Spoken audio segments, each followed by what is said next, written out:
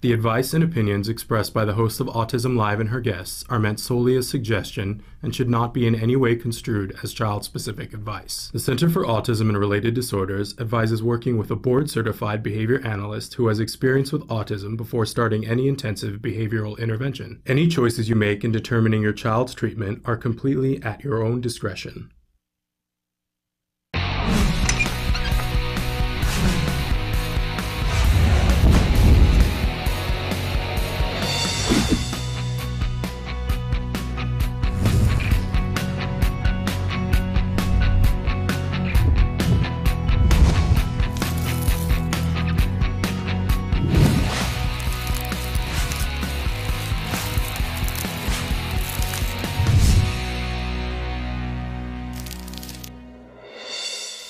Good morning and welcome to Autism Live. I'm Shannon Penrod. We're webcasting to you live from the Center for Autism and Related Disorders headquarters in Tarzana, California. So thrilled to be here with you on this Thursday morning. I know a lot of you have had a great deal of snow and a great deal of winter, but we hope that you're digging out, that you're staying warm, and that you're here to join us because we're going to be talking about autism for the next 2 hours live, and we're going to take it on from a 360-degree perspective, try to look at all the different angles here, how we make sense of the things going on in our life so that we understand them, we can get the most progress, and that we can have the most fruitful, happy, and productive lives possible, right? That's what it's all about. It doesn't matter whether you're a parent, teacher, practitioner working with an individual on the autism spectrum. We know that your hopes and dreams for them are that they meet the most potential that you can possibly find for them, or whether you yourself are on the autism spectrum and you're looking for answers. There are so many resources that are out there and we want to connect you to them. This entire show is meant to be interactive. Emily's going to show you some of the different ways that you can participate in the show, because really that's what this is all about. We want you to tell us your thoughts, your ideas, give us your questions, and have a dialogue with us about autism. So I'll remind you that autism-live.com is our homepage. You can go there and find a great deal of information there. Our blog, our connection to our blog is there, but also there's a desktop with a computer screen. If you click on the triangle on the computer screen, you can be watching the live show or the most recently recorded live show. To the side, there's a lovely little white box. You just put your cursor there and type and hit enter, and it will show up here on my screen with about a minute and a half lag. And the thing that's wonderful about this is it's a great way for you to interact with us. It's open 24 hours a day, 7 days a week, even when the show isn't live. So you can tune in, watch on our homepage, and if you have a question about something, or you know that today we're going to have some amazing experts on the show, you guys have already written in some questions for our doctors that are going to be on the show today, things that you want to have answered. I love that.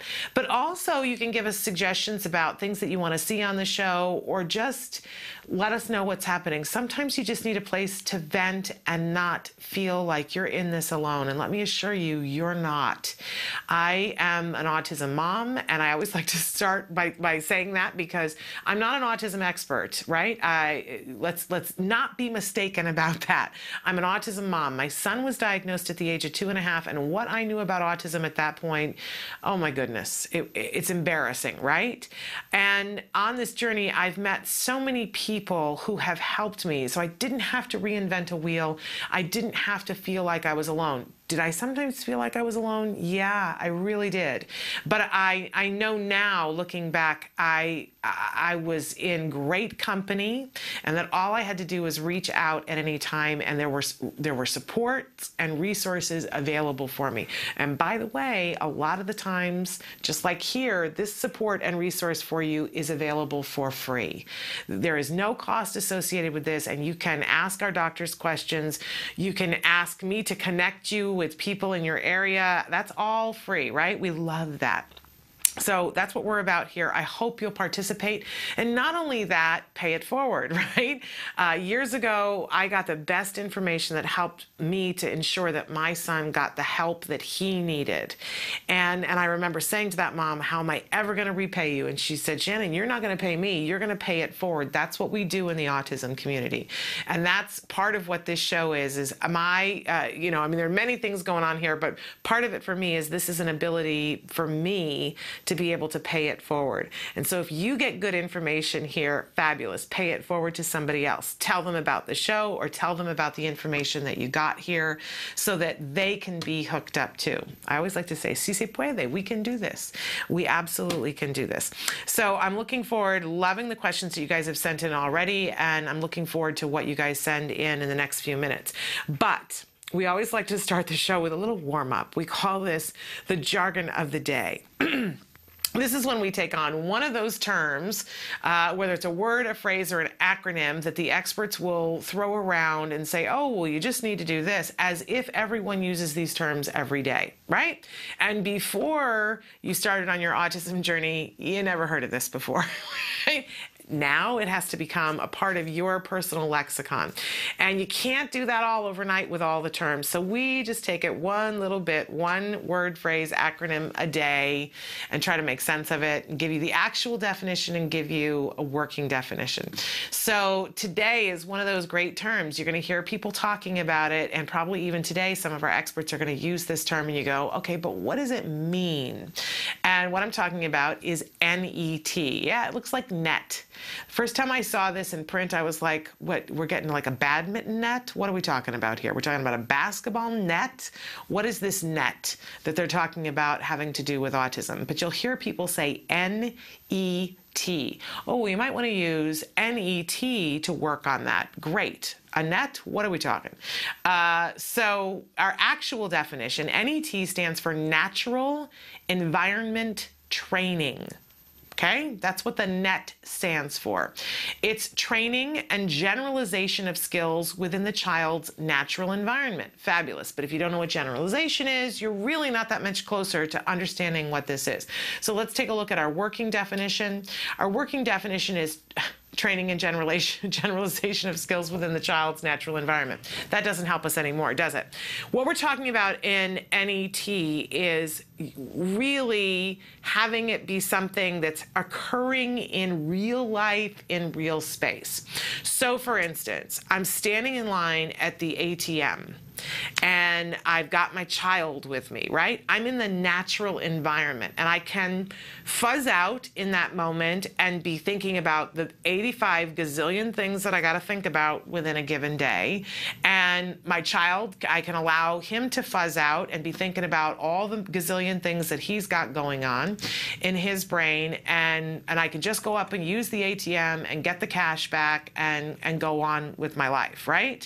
Or I can say, this is a teaching opportunity.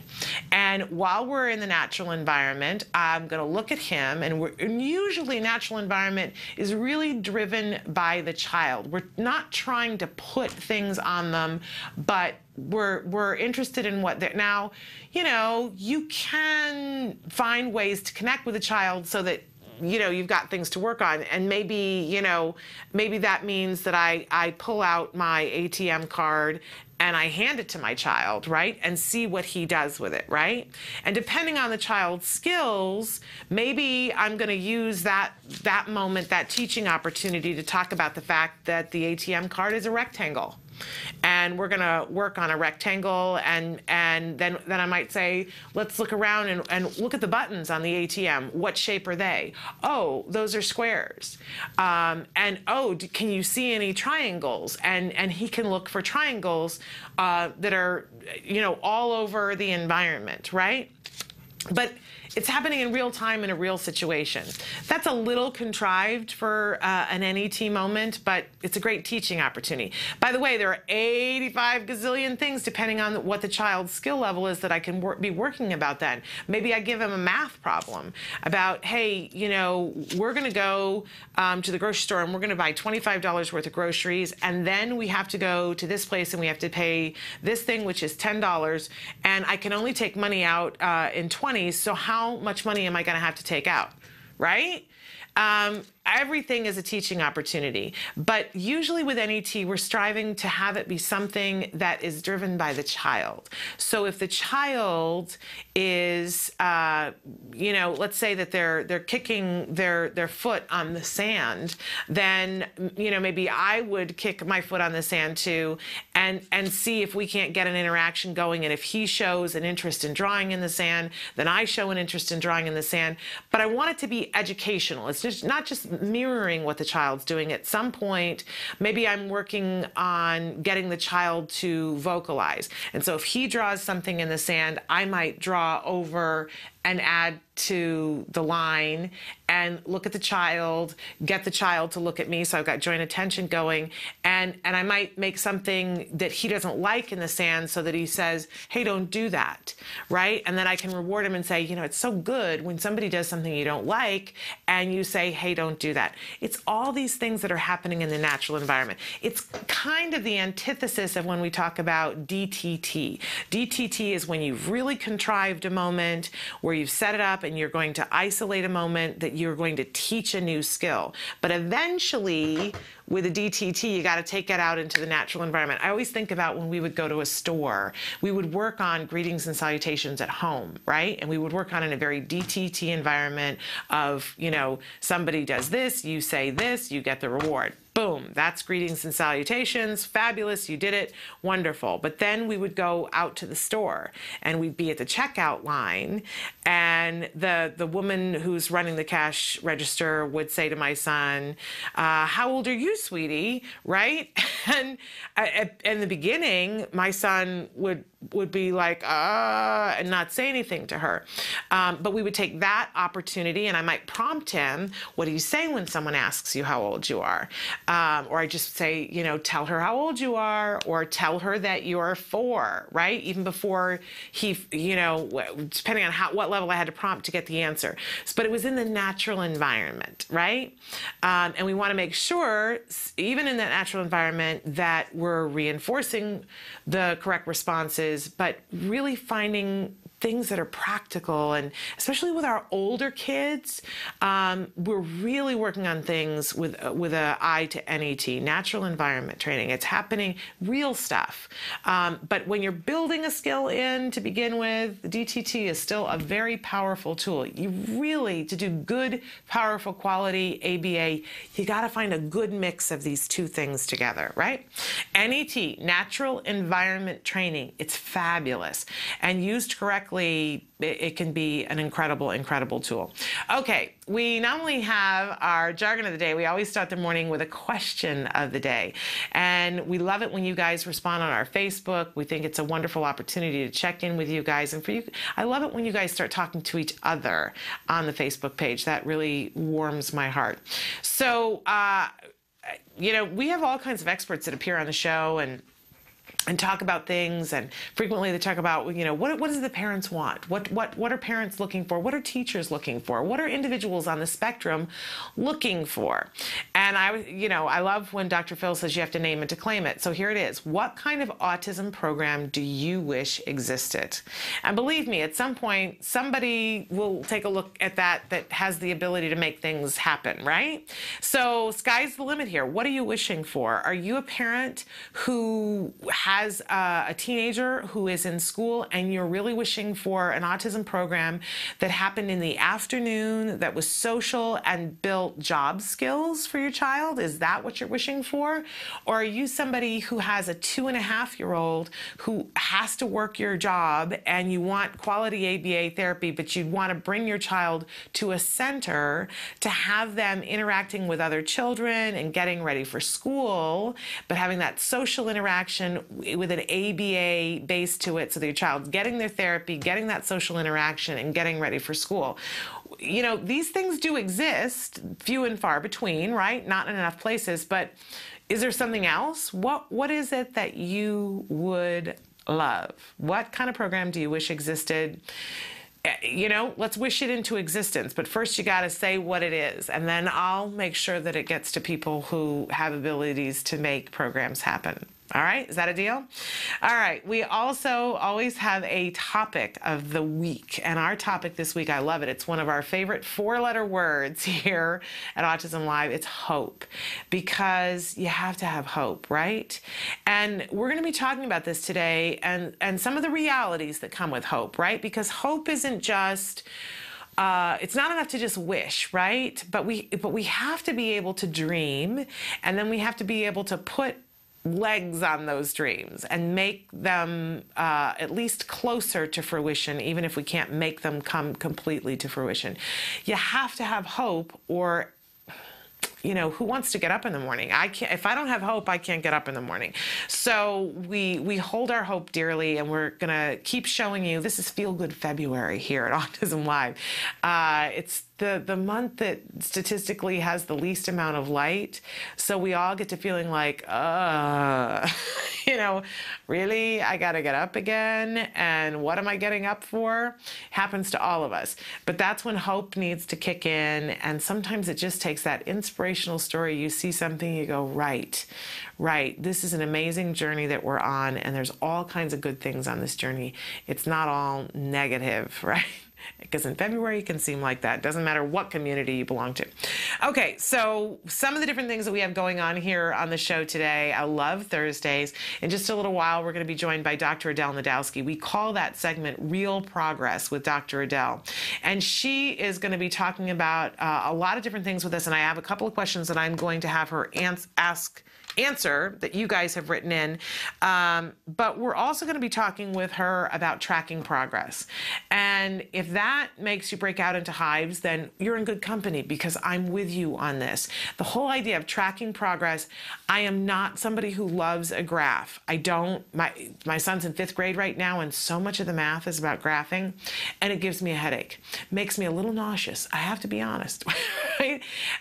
But so much of what we're going to do, if we're trying to see progress, and by the way, this isn't just autism, right? My husband just lost a whole bunch of weight. And, when I look at what is he doing that's making that happen, part of it is that he's tracking the progress. And he's tracking it on a regular basis, saying, I did this, and this is what happened, and I did this, and this is what didn't happen.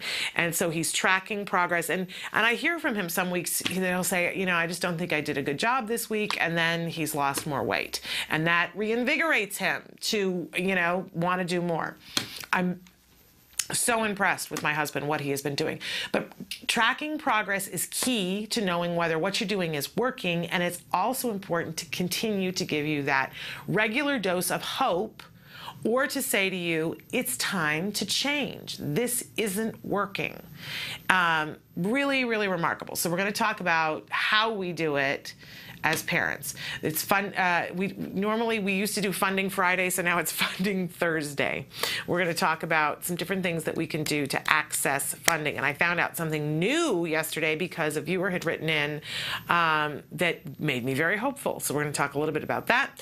And then in the second hour, we have the amazing Dr. Jonathan Tarbox is going to be with us for Science Beat. And with Dr. Tarbox today, we're going to be asking him about why do some kids make more progress than others, and what should you do if you're not seeing the progress that you had hoped for? What can you change? Because we don't want to change everything. We don't want to throw the baby out with the bathwater, right? But how do we change things so that we can get to the good stuff, the progress? It's a really important day. I'm quite thrilled about how the show is shaping up, and we've got some little feel-good stories in between as well. We're going to take a break, and we're going to be back more with Autism Live after these messages.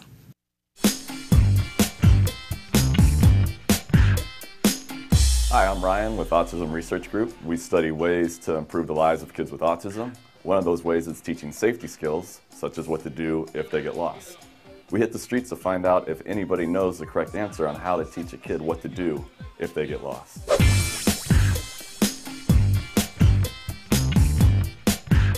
You're teaching a child what to do if they get lost. Yeah, you're trying to make them independent so they have the skills. Gotcha, okay. Well, give them a compass. Code name's good idea, Centurion. We always have this whistle. Oh, I'd also tell the kid, don't get scared. You're gonna be all right, man. This is just the world. This is planet Earth. You're at home here. As long as you're on planet Earth, you're at home. As long as you're on planet Earth, you're home. This guy's a genius. With that flawless logic, he just solved our homeless problem. And as for the unique sounding whistle, although very cool, it'll probably only work if you're in close proximity. And a compass. I have her call me. Yeah, she doesn't have a phone. Parents are like, you're too young, you don't need a phone. Establish some sort of like meeting place. What if they can't find a meeting place? Because sometimes the kids get nervous when they get lost. Yeah. So like a backup plan, plan B. Yeah, I don't know. No, not really. Let them go and find a new kid or something. Yeah, I got a different one. Yeah. There's not much you can do. There is stuff you can do. Right? That's right, there is stuff you can do. In 2012, myself, along with my colleagues, Dr. Jonathan Tarbox and Dr. Adele Nadowski, published a study in the Journal of Applied Behavior Analysis on teaching kids what to do when they get lost. The study demonstrated how 3 simple things, rules, role-playing, and praise, were effective in establishing these help-seeking behaviors. The benefit of this method is it doesn't require the child to have a cell phone or to have to locate a meeting place, which might be difficult if they're in a place like Disneyland. So once again, our method included rules, role-playing, and praise. Let's head back outside and learn about some of these rules. They should yell out loud. Can't find my mom, help me. Maybe yell out and scream for help. All right. Scream really loud. Right. And if that doesn't work, then, I don't know. well, they could seek help from someone. Find an adult. Yeah, go to a vendor, you know, and say I'm lost. Find an adult, like a police officer or a fireman or an employee in the store, and tell them, and maybe they can help you contact your parent. It really is that simple. You don't need to get your kid a cell phone. You don't need to establish a meeting place that they might not be able to find when they're lost and panicking. And you definitely don't need to give them a compass. All your kid has to do is 3 things. First, yell mom or dad real loud. 2, if that doesn't work, find an employee. And then 3rd, tell the employee they're lost. If they can't locate an employee, then tell them to find a mother with children, because that's probably the safest person to approach. I'm not saying that most men are predators, but most predators are men. That is a fact. I've read it in a fortune cookie. All right, so you've gone over the rules with your kid, and you've quizzed them, and they're able to tell you the correct responses so they understand the rules. But is that enough? How do you know they're gonna perform correctly in a real-world setting? You need to get out there and find out if they can actually do it. So you'd go over the rules and tell them, like, do this, do that, but how would you know if they actually knew what to do? If you wanted to shoot a basketball, and I just told you, oh, when you shoot a basketball, do this, this, and this. But never practice. You never practice. Yeah, so it doesn't matter how many times we go over the rules or how well you can repeat them back to me. It's not going to change until you get on the court and practice. Maybe do like a, you know, a little skit with them. Like a role play? Role play, yeah. Your child, you're lost in the toy aisle. Okay. What do you do? I'm an attendant, walking around. I'm lost, I don't know where my mom is. And then once you practice, you just like praise them, give them feedback, like, good job, you did it. Reinforcing it. Yes, this woman wins the prize for best comment. She pointed out the most important part of learning, reinforcement. Now, in our study, we used praise, but for your kid, you might have to use something else. You might have to buy them a treat, a toy, take them to their favorite restaurant where they can eat unhealthy food and run around and climb through plastic tunnels that have the unmistakable scent of urine, and then play games, spending $20 to get a plastic little spider ring that they will eventually lose in a ball pit. The point is, you need to reward your child for correctly demonstrating what you've been teaching them. Okay, I'm gonna call her. Hello, your child, Ryan Oceans is missing. There you go. Woohoo! Yay! So you tested it out I'll in the try. store to make sure I knew it. I had the rules, Yes. we role played it, and you made sure I knew it, and then like you said, good job, and all that. Now we're good to go. We're good to go. All right. Done? High five right there. Yeah. So there you have it. Give your child the rules, get out there and practice, and reward your child for responding correctly. For more information, please visit us online at autismresearchgroup.org. I'm Ryan Bergstrom. Thanks for watching. Yes, ding, no. Yes, this woman wins the first, yes, this woman, yes, this woman wins the best, yes, this woman wins the first place, yes, this woman wins, why can't I say woman? Yes, this woman wins, what's the line? Yes! We're laughing. That, of course, was Ryan Bergstrom, and we'll have to have Ryan back on the show. Ryan is a very funny young man and a very talented ABA practitioner. I've mentioned before that he was the second therapist to ever come to my door to treat my child, and he not only was he the second person, but whenever I talk about that moment in time when I really got it, because my child was hitting his head against the floor, and there was a therapist that was about to leave, and the therapist said, "I'm not going anywhere. I'm going to talk you through this whole thing." It was Ryan Bergstrom. Yeah. So Ryan has quite the history with us.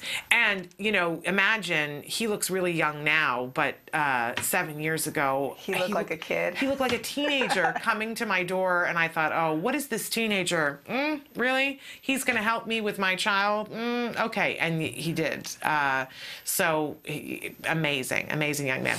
But, of course, I'm sitting here laughing with Dr. Adele Nadowski, and we welcome her to the show for this segment that we call Real Progress with Dr. Adele. Thank you for being here. And what a great start that we had a nice laugh. We're calling this Feel Good February, and we're focused. Nice. Isn't that nice? I love it. And we're focusing on stories of hope and inspiration and some, fun things, because, hey, fun things still happen after somebody in your family is diagnosed with autism. There's still plenty of things to laugh about. There's still plenty of things to be hopeful and to enjoy. So we're doing Feel Good Friday as up against the weather. We're going, hey, weather. It feels good to get rain around here. That's a feel good. Well, but the rest of the country is like shoveling hundreds of pounds of snow. Yeah, that's true. I do feel bad for them. Yes, I feel bad for them too. Somebody last night posted on Facebook, they said, I don't want to rub it in, but while all of you are pouring salt on your sidewalks, we're pouring that on our margaritas in Arizona. And I thought, ooh, that's harsh. I know. That's really, them's fighting words for people back east. I saw a harsh one that said, don't worry, everybody, we're all in this together. We're over here dealing with our 73-degree weather. Yes. We're not all in this together, unfortunately. But I grew up in upstate New York, and all I have to say is I moved to California. For a reason. And for a reason. And then I forgot for a while, and I went back to teach at a college in upstate New York that gets snow galore. And I remembered why I moved to Southern California, and I moved back to Southern California. So I know everybody can't do that, but I made those choices for a reason. Yeah. But I do know what some of you, I can remember what some of you are going through. It's a little crazy, the weather thing. But in any case, we're not going to talk all about weather today, because we have to talk about making progress. And Dr. Nadowski is a great person to talk about that with. She is an amazing professional in the field of autism. She was one of the co-creators of Skills, which we talk about here on the show, and really a great resource for all of us as parents. She has a wonderful way of looking at things, a wonderful sense of humor, and you're very human with parents. You've helped make me a better parent, right? I mean, you know that. I've told you that a gazillion times. So thrilled to have her here, because we're going to take on one of the toughest subjects there is. It's still the nut that I'm trying to crack. Not this one. Tracking progress. And you like graphs. Is this correct? Anybody who is a board-certified behavior analyst supposedly loves graphs. Which to me, that's just crazy talk. I go, how can you love a graph? I don't pretend to get it. I believe in everybody, should like different things. So I welcome, the fact that you like them. And it's great for my kid that you love graphs, but I don't get it. And yet as a parent, eventually I'm going to have to warm up to them. Graphs are really satisfying. Because imagine you're doing your gardening and you're planting seeds and you're watering it and you're doing these things every day to try to grow something. Yeah. When you finally see something come through, isn't that where you feel your satisfaction? Yes. It's very satisfying. Yes. So a graph is a way of seeing the outcome of what you're doing. Okay. So if we're doing an intervention with a child, we don't know if it's really working if we're just going by our subjective experience. Especially because we're not going to be the only ones with the child all day, every day. So let's say you have a team of 3 or 4 therapists and they all work with the child. One of them maybe gets 0 challenging behaviors and they're all happy woohoo, and then some of these other therapists are getting really high amounts and nobody can seem to agree if it's working or not or whatever. So we graph it. and we graph it per session, per therapist, and we can even see patterns, like maybe every time Susie does therapy, it's at 0 and it's really not a problem, but every time Teresa does therapy, it's really high. And it helps with training. So you go, okay, so this person's being inconsistent with how they're implementing the behavior intervention plan, so we need to retrain her. And one of the things that you have taught me about executive function skills is that when you have a long-term goal, you have to evaluate on a regular basis whether you're on track. Yeah. And you have to manipulate your circumstances because, and it's just like, I remember years ago somebody telling me when a plane takes off from Los Angeles to go to New York, they know where they're going, but at regular intervals, they have to change the course heading because of the wind to make sure that they stay on track. If they just said, well, we're getting in a plane and we're going from Los Angeles to New York and never checked to make sure where they were, the likelihood is they would end up in Florida. Yeah. You know? And if you're at a certain point now and you have a goal of a certain place you're going to be, don't you want to know if you're on target for that goal or not? Otherwise, you're wasting time. And I think the one thing I can say that will probably make any parent who's kind of doubtful about graphs is that what graphs keeps you from doing is 2 possible really bad things. One is continuing a bad treatment that's not working for too long. Okay. So we're doing this treatment and it's not making it better, and we're doing it for 3 months and the behavior is still occurring at high rates. Right. And we say, but we have a treatment in place. Well, Right. we shouldn't allow that to have occurred for 3 months. That's really bad. And it's If we had important to been realize graphing our kids are individual, so it isn't one size fits all. Even in the treatment, you have to make adjustments. Right. It's possible to say this worked for somebody else and it wouldn't work for your child. Right. Okay. So if we had been graphing that, we would have seen earlier on that it wasn't working and we wouldn't have let it go on for so long. So Right. that's the first problem, is you continue to do a bad treatment for too long. The other opposite problem is that you discontinue a good treatment too early. Right, because it was helping, but you didn't recognize that it was helping. You thought, oh my gosh, the tantrum today was so horrific, we're going to change the plan. Right. And I know people like this, they'll even do it with like vitamins or like little supplements or things they're doing, like, oh, the kid's whacked out, give them more, and they're up and down with their dose and they're not staying on track, and they just need to try one thing consistently for a while and graph it and see really what are the patterns. Right. When you're constantly changing everything day to day, like, oh, the behavior intervention plan's not working, we're going to do this today instead, and then, oh, it didn't work today, so now we're going to do this tomorrow. Okay. And you're constantly changing everything, nothing is consistent. Okay. And you don't know if any one of those things would eventually have worked, because remember, there's principles of behavior that occur, like, for example, extinction sometimes. Yes. It creates a burst initially. So someone sees that and goes, oh, it's not working, and they abandon it too soon. Yeah. Or it could just be a subjective thing where in reality, if you were to look at the graph, you'll see, oh, there were less today than there were yesterday and the day before. It just seemed worse to me because I was in a bad mood, or because it seemed more severe the way it went down, or something like that. Yeah, imagine with tantrums, if your child is tantruming 10 times a day, your psychological makeup is in a place where you're tired. And you're thinking, I don't see the light at the end of the tunnel, and you put a behavior intervention plan in place, and your tantrums are still happening, and you feel like, I can't handle it, this is getting worse, right? But if you were to look at the graph to see that you went from 10 times to 4 times, Yeah. which is significant improvement, and if you hung it a little bit longer, you'd be down to 2, and then down to 1, and then gone. Right. But, yeah. Okay, so I get it, why tracking things is important. I'm convinced that it's important, but the reality of it is another thing entirely. So I want to pause for a second, and then when we come back, we're going to ask Dr. Nadowski to help those of us that are parents, because, and our jargon today was NET. So when we're doing things after the therapists have left, and I've got some stuff that I'm working on with Jem right now, and I know that I would be doing a better job if I was tracking progress, but the nuts and bolts of how to do it, when to do it, and the logistics of how am I interacting with him and taking notes, I can't get past it. So maybe I'm not the only one. Maybe if you are having trouble with that thought too, you can write in and share your thoughts. But Dr. Nadowski is going to help me and help you in the process. So stick with us.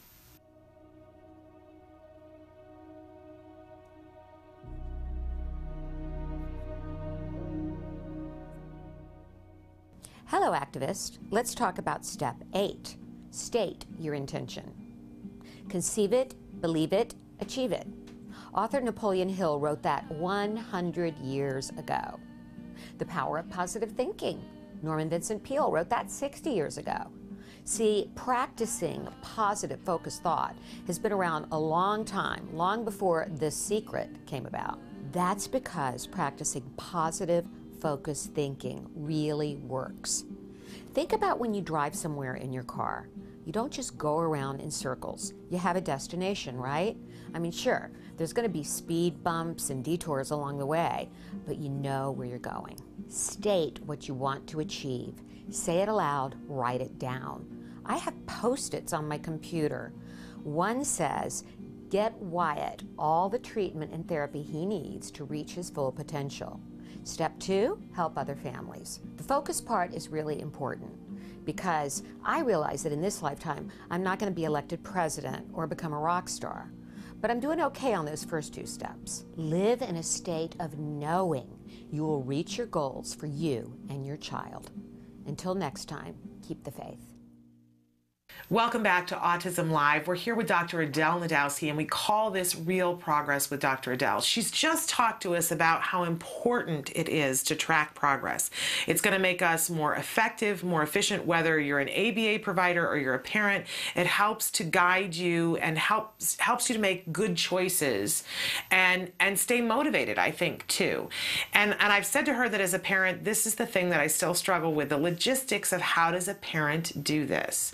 So help me out. How does a parent take and track progress when we're doing something with our child? Well, the first thing that they need to do is plan.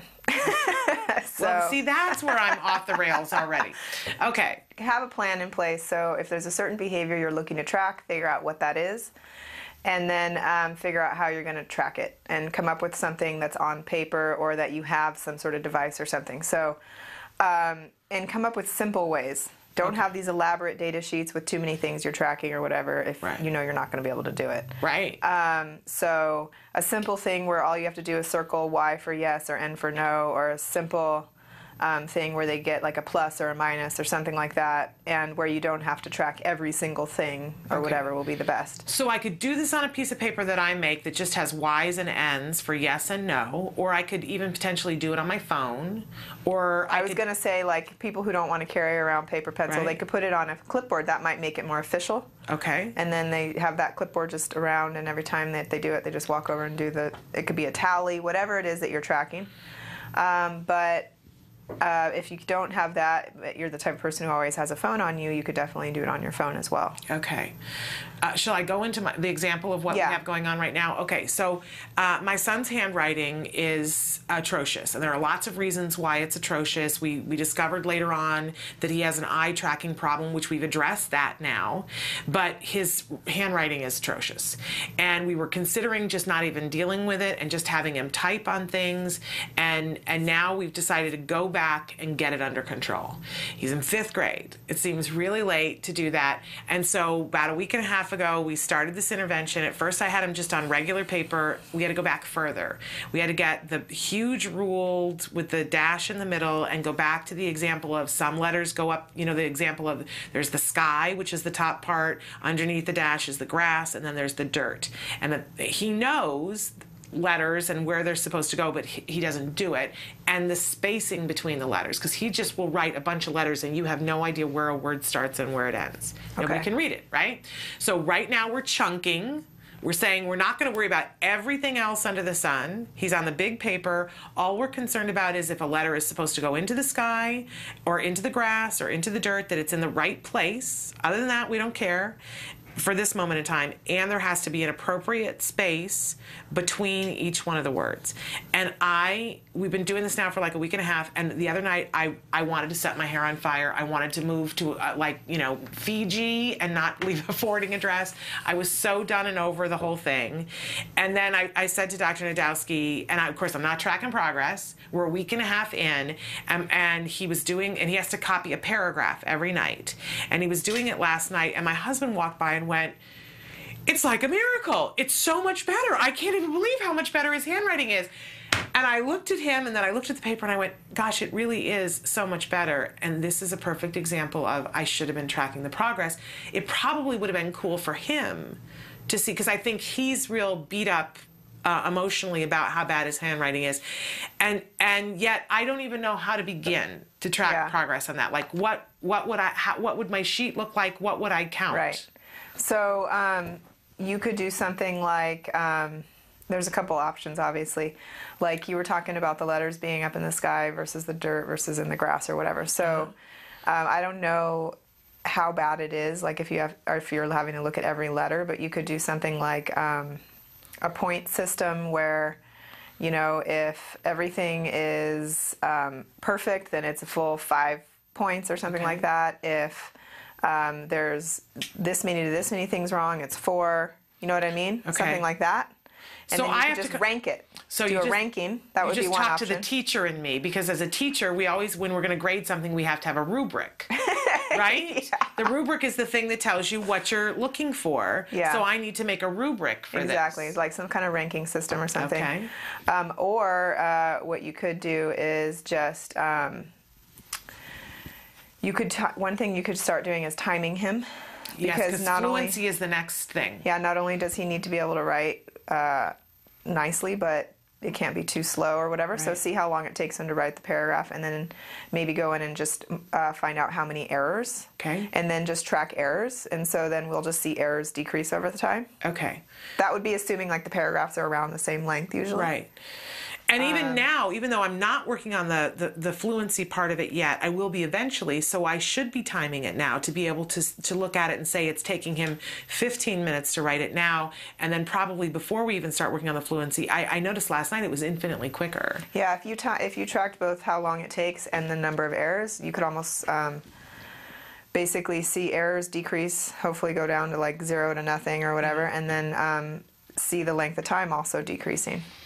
And it might be nice to track both, just because you might find that, you know, one thing's getting better and the other one's not or something. Okay. And so that might make you feel better, because maybe you're focused on how it looks, but in reality he can write a little bit faster and has a little bit less errors. You know what I mean? Yeah, absolutely. So, but just whatever it is, keep it simple. And like as a parent, if there's something you want to track, anything where you can just tally something is going to be easy, like errors. You can use golf counters that you just have in your pocket. Can you just follow me? Or they have watches where you can just do it. That's a great idea. That never even occurred to me. Okay. You know what? I said, can you just come with me throughout There's my life? watches that are golf counters. You can just wear it around your wrist, and then to me. If there's like some behavior you're trying to increase, like let's say you're supposed to make a certain number of social interactions a day, every time he randomly does one, like you're talking about the natural environment kind of stuff. Exactly. Then just keep going about your business, and then at the end of the day, mark it down, however many it was or something. Oh, see, this is why we need to have experts like you guys on the show, because that gives me hope, because it has felt overwhelming to me. It needs to be simple, whatever it is. It has to be simple. It has to work with whatever. And different things, obviously, when I'm sitting at the table with him, I can have a sheet next to me.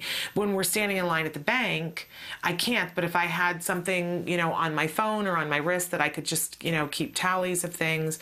But first I have to know what it is I'm tracking. I think that's part of the problem. Another thing some people have done is they'll put beans in their pocket and move one bean to the other side. Wow. So by the end of the day, however many are in that pocket is the thing that matters or whatever. Okay. So there's a lot of different little things like that.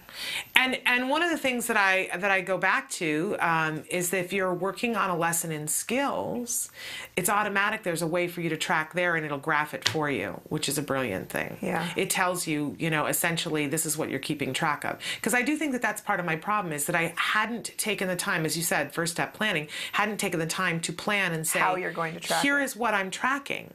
Yeah. And how am I going to track it that's going to be significant to me in terms of being the person who's making the decision about when to change things? Because eventually he has to go back to the paper that's thinner without the dashed line. Right? And so if I'm tracking how well he's doing on this, it will help me to make that decision. And you can maybe have some sort of a decision-making thing in place, like I will move to the regular size lines once he can do his... He gets this certain score or something like that consecutively across 3 different times, you know, or something like that. And then if you have that in place, then you actually have like a decision in place as to when you're going to move down to smaller lines too. Okay. So yeah, you have to figure out what the steps are, what you're teaching, and what the criterion will be for moving from one step to the next. And it should be based on progress. It shouldn't just be based on, oh, I think I'm going to go to the next step now. Okay. You can also backstep too, by the way. Keep that in mind. Yes. If you're moving forward and then all of a sudden the kid's failing or whatever, you might do something like if they fail 3 times in a row, we backstep to the back one because you might have just moved forward too quickly or something. Well, you might need an intermediate step that you hadn't even thought of. You just jumped too big or something like that. Well, that's what happened when I went to the paper with the lines, because I saw like 2 days in a row I saw we're not going to get anywhere because he really isn't motor plan. Now, somebody just wrote in and asked me, have I considered the possibility that Jem has dysgraphia? I don't know what dysgraphia is, so I'm going to look that up during the break. We're going to come back and we've got a bunch of questions that you guys have written in for our experts, so we're going to go right to that. A bunch of questions about intensity of therapy that I really, really want to get to. So stick with us. More with Dr. Adele Nadowski after these messages.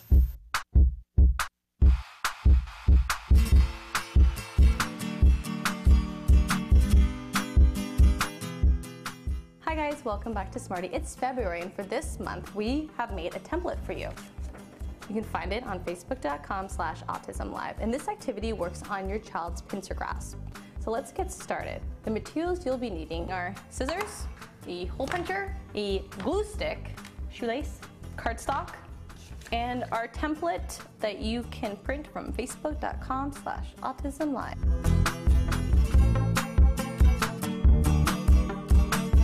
First, I'm going to take my template and glue it to cardstock.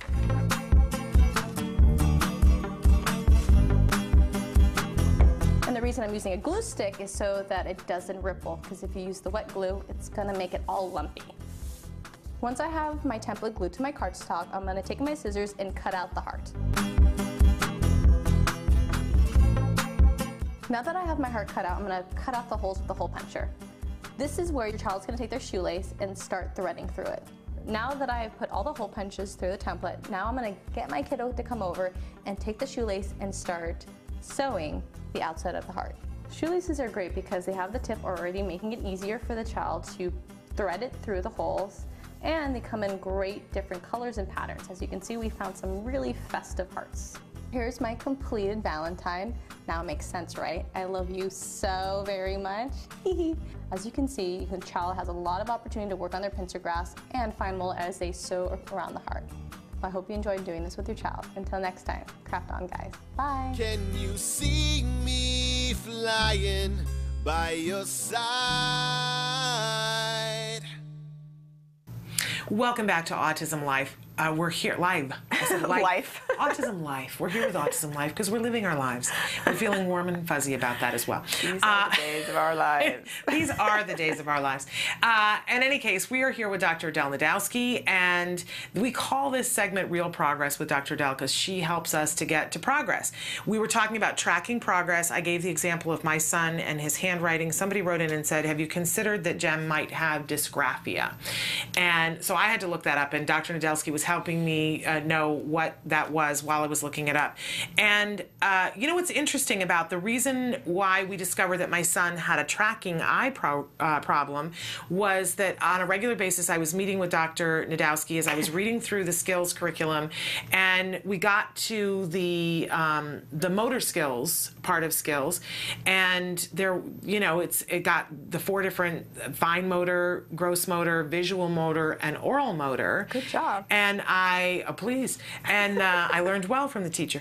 And but I was confused about the visual motor. I said, I don't get this. I don't know, why is this in here? What does this have to do with anything? It doesn't make sense to me. You gave me a great book, and we had several meetings and talked about what are some of the warning signs that a child might have a visual motor problem. And I went, I think this is my child. I remember saying that to you. Yeah. And you said, okay, well, it's time to get him evaluated. We went through a process with a great doctor out here in Los Angeles, and you know, it really kind of leveled me. I felt so horrible because I watched this doctor doing one exercise with him where he had to follow these balls there was a gold ball and a silver ball, and my son was sitting in the chair and he was trying so hard, and he was pushing with his hands and squinting to try to get his eye to hold steady on this, looking out of the corner of his eye.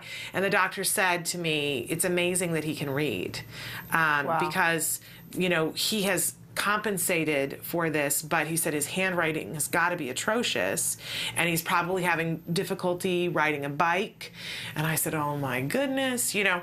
So we've been treating that for 2 years now, 2.5 years, and it's much better. His eye problem is correcting itself, and as at that point though, he had already done all the print writing. They started cursive, and my son can write cursive beautifully, because the eye problem was taken care of. So we really were like, oh, do we take the time to go back? They taught him print writing before he ever had any. Before he had the ability to, and then it has just, and we were kind of hoping it would correct itself. I, you know, hemmed and hawed, and we'd had many meetings about it. And I said, and then I talked to somebody like Alex Plank, and Alex Plank says, who cares? Everything is on the computer, which I think makes great sense. But the case has recently been made to me that it's affecting other things. And we need to go back and correct this. And there's a self-esteem issue in the classroom. So we're doing it. And I said, oh my gosh, it's going to take us forever. And it was said to me, you know, well, if he's 10, if it takes you 3 years, who cares? You're talking about, you know, devoting like 10 to 15 minutes a day on this and build his self-esteem. And that really is what sold me. So, but besides that, as we were looking up dysgraphia and we were talking about it, I don't know whether that's the technical name for what Jem has been dealing with, but what we're doing is the exact intervention for it. He has accommodations in school as it's getting better, and we've gone back and we're helping him to work through and process it, and apparently that's exactly what you do for dysgraphia. So, but thank you for writing that in. I have a new word in my lexicon. See, you've taught me jargon today. But I have to go back, Dr. Nadolsky, because we've had 2 questions that have come in the last 24 hours about how much time do we spend on therapy. This one really moved me this morning. One of you wrote in, my son was just diagnosed with ASD, and I am at a loss of how much therapy is enough.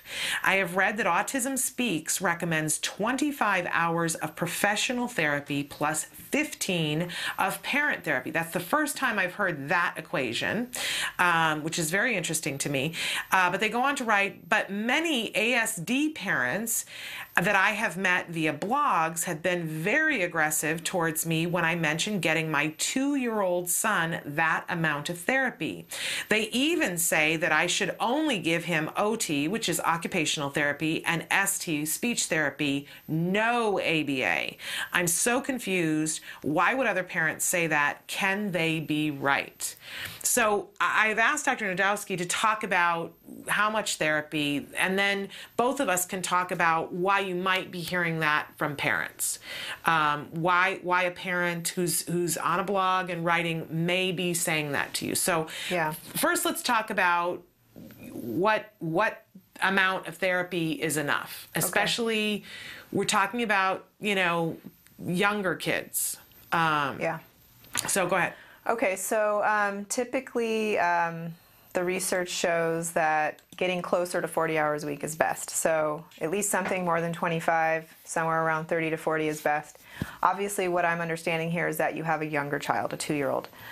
Most of that research that I'm referring to was done with younger kids. So we already know that those kind of hours can work with younger kids.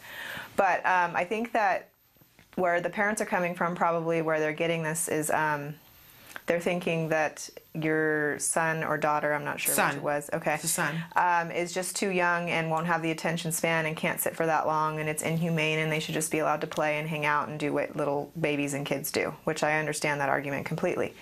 To me, my biggest concern would be whether or not your son is getting his naps in, because that's one of the things when you're younger, you need a lot more sleep. So, but a lot of kids on the spectrum don't nap. Anyways, they have like high levels of energy and they never take any naps. So if that's the case, then you may as well use the hours for the ABA. If your son does take naps, I would definitely get the naps in. And then you don't have to have the type of ABA that maybe these parents are thinking it is, which is just sitting at a table doing discrete trial teaching all day long, which I would agree that a 2-year-old probably is not going to be able to handle that. They're not going to have the attention span for it. So when you're doing ABA, though, you're not just doing discrete trials. You're doing a lot of other naturalistic things with the child. So imagine that if you weren't doing ABA and instead your son just had those hours to hang around the house, what would he be doing? And during anything that he's doing, there's a learning opportunity to be had, so why not have an ABA therapist right there to help him with it? So if he's going to be playing with toys, they could be teaching him how to play correctly. They could be teaching him language skills. If he's going to be getting dressed, they could be teaching him how to button and zip and learn all these things that happen in the natural time frame of when someone wakes up until they go to bed. There's a lot of things you can learn throughout all of that. So it's not just sitting down at a table and teaching your ABCs and your 1, 2, 3s. And I love everything that you said, and I just want to add to that, you know, we live in a big, wonderful community, and people want to be helpful, and we all feel very passionately, and we want to help other people coming behind us. But I do want to say to all of you that keep in mind that things change, and as you're getting parent advice from other parents, you've got to take that into consideration. A great example that I'm going to give you, 35 years ago, my sister had to have gallbladder surgery. And back then, and she had just had her first baby, and she had to have gallbladder surgery, and what they did then was they pretty much cut you in half. She had a scar that went from one side of her stomach to the other, and that's what they did to get your gallbladder out. Her recovery time was like 3 months. She couldn't hold her baby. She was in the hospital for a really long time. She had complications, and it was miserable. Now, I can remember 16 years ago talking to somebody who went to have gallbladder surgery, and she was back at work the next day because they did it with the little cameras that went in. So she had 2 little incisions. They went in, and what they did was they took the gallbladder apart inside her and sucked it out. That was 16 years ago. I have no idea. Getting gallbladder surgery now is probably like a drive-through process, right? But it's changed significantly. And what you're going to hear from some parents about ABA, it's possible that it's just their experience, that they had ABA and it was not quality ABA that included time for the child to do NET things and to play and have rapport with the child. It's possible that they're just functioning on old information, because now that we're getting earlier diagnoses, we're seeing that if you get started on ABA earlier with a child, they get caught up that much faster. You know, I think you have to be mindful, like Dr. Nadolsky was saying, about how much the individual child can handle, but no other parent can tell you that. I certainly can't tell you that, what your individual child can handle. But we know that ABA is very effective even with those little guys. Yeah, I'm just sitting here still beating the same drum, but I'm just thinking, what will your son be doing if he's not doing ABA? Maybe he will go see an OT and an SLP, but what's he going to be doing when he's not doing that? Yeah. And so as opposed to, you know, leaving him to his own devices where he probably, I'm guessing, doesn't have the best play skills, we could, you know, just let him play inappropriately, or it could be all on your back to try to figure out how to teach him something. But what about when he's eating? He can learn how to hold utensils. He can, you know, learn how to eat table foods, chew his food. There's so many skills that they could be working on with him that are just daily life skills. Yeah, they can work on during his downtime, skills. teaching him how to throw a ball, you know, how to do a puzzle, all these things that will give him things to do besides engaging in stereotypy and other kind of things that a lot of kids on the spectrum do. And let's be honest here. If your child already has a diagnosis at 2, it means your child is already behind. Otherwise, they wouldn't have gotten the diagnosis, right? So you're already behind, and you're working against the clock now. Yeah. Because if you wait 6 months, like let's say that your child is 2.5 now, and you're going to wait 6 months until they're 3 to start, then your child is going to be that much more behind. There's that much more to catch up. There's that much longer of therapy they're going to have to do. Yeah, and a lot of our kids, they'll start with their therapy with us, like let's say they start when they're 4, we'll do an assessment to figure out what they're missing, and then we learn all these skills that they, you know, should have gotten from when they were a baby all the way up to when they were 4 that they're actually behind on. Yeah. And so then we start teaching those things, and we're teaching it now when they're 4. Well, then they turn 5. And then when they turn 5, we have a whole nother year from 4 to 5 that we have to catch up on. Right. So it just gets worse and worse the longer that you wait. And if you can just figure out what are the things, milestones that your son should have by now at his age, then those are the things that people can work on with him. They'll be age appropriate. It's not like someone's going to sit down and teach him, you know, something way beyond what he should be doing at that age. They're going to make it appropriate to his level. And please understand that I don't want to say anything against these other parents that are bloggers. I mean, a great example, one of my favorite blogs that I love to read, Liz Becker, who her son is 27 years old and just got his own apartment. She's one of those amazing pioneers that, man, she was slogging it out and making things happen for her son when other things weren't there. And I respect Liz to the core of my being. And just recently, Liz and I had been in a discussion. I posted something, and she said, yeah, but you know, something like 75% of adults with autism can't speak. And she said, you know what? Hold on a second. Hold the phone. I haven't checked that statistic in a long time. And she went back and checked the statistic, and it's completely changed. That statistic is like so different now. And she said, oh my gosh, this is amazing for me to see this, because this says that all that therapy is working. More of our adults are speaking. This is really incredible. Yeah. And I respect her because she is smart enough that she went, wait, I might be wrong on that. That might be an old statistic. And not everybody has time to check their statistics, right? And see how often they change. So just know that those parents might be focusing on something that's a little bit older information, and it's up to you as a parent to weed through that. And, you know, I think it's interesting that Autism Speaks is saying 25 hours from a professional and 15 from a parent, you know, because I think that that's a doable amount, and I think that most insurances will cover that. But you need to know that the science shows that whatever way, you know, your child needs to have between 30 and 40. And if you can get funding for a professional to do that for you, it's going to be that much easier for you. Yeah, I can't even imagine being a parent and then also being a therapist for my child.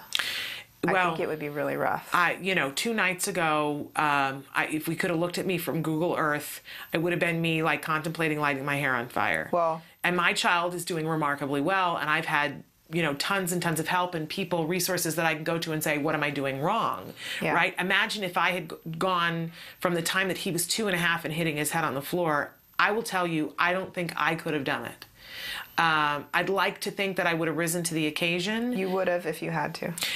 Well, you know, but I have and we have seen so many parents who have and do, and they have nothing but my respect. Yeah, but I agree. You know, because if that's what you have, that's what you're going to do. Yeah, I get that, but it's remarkably hard. I think we need to be pushing for, you know, I think it's interesting that Autism Speaks is saying, let's go for 25 for the professional, but if you can get 40, do that. That's the little asterisk. But I think that one thing I'm happy to see about Autism Speaks is that they're trying to say parents should be involved. And maybe that's kind of how they're doing it. Absolutely. Because it's too easy to say, okay, I'm going to hire these professionals and they're just going to take care of my kid and give my kid back to me when she's fixed or something like that. And we know that doesn't work.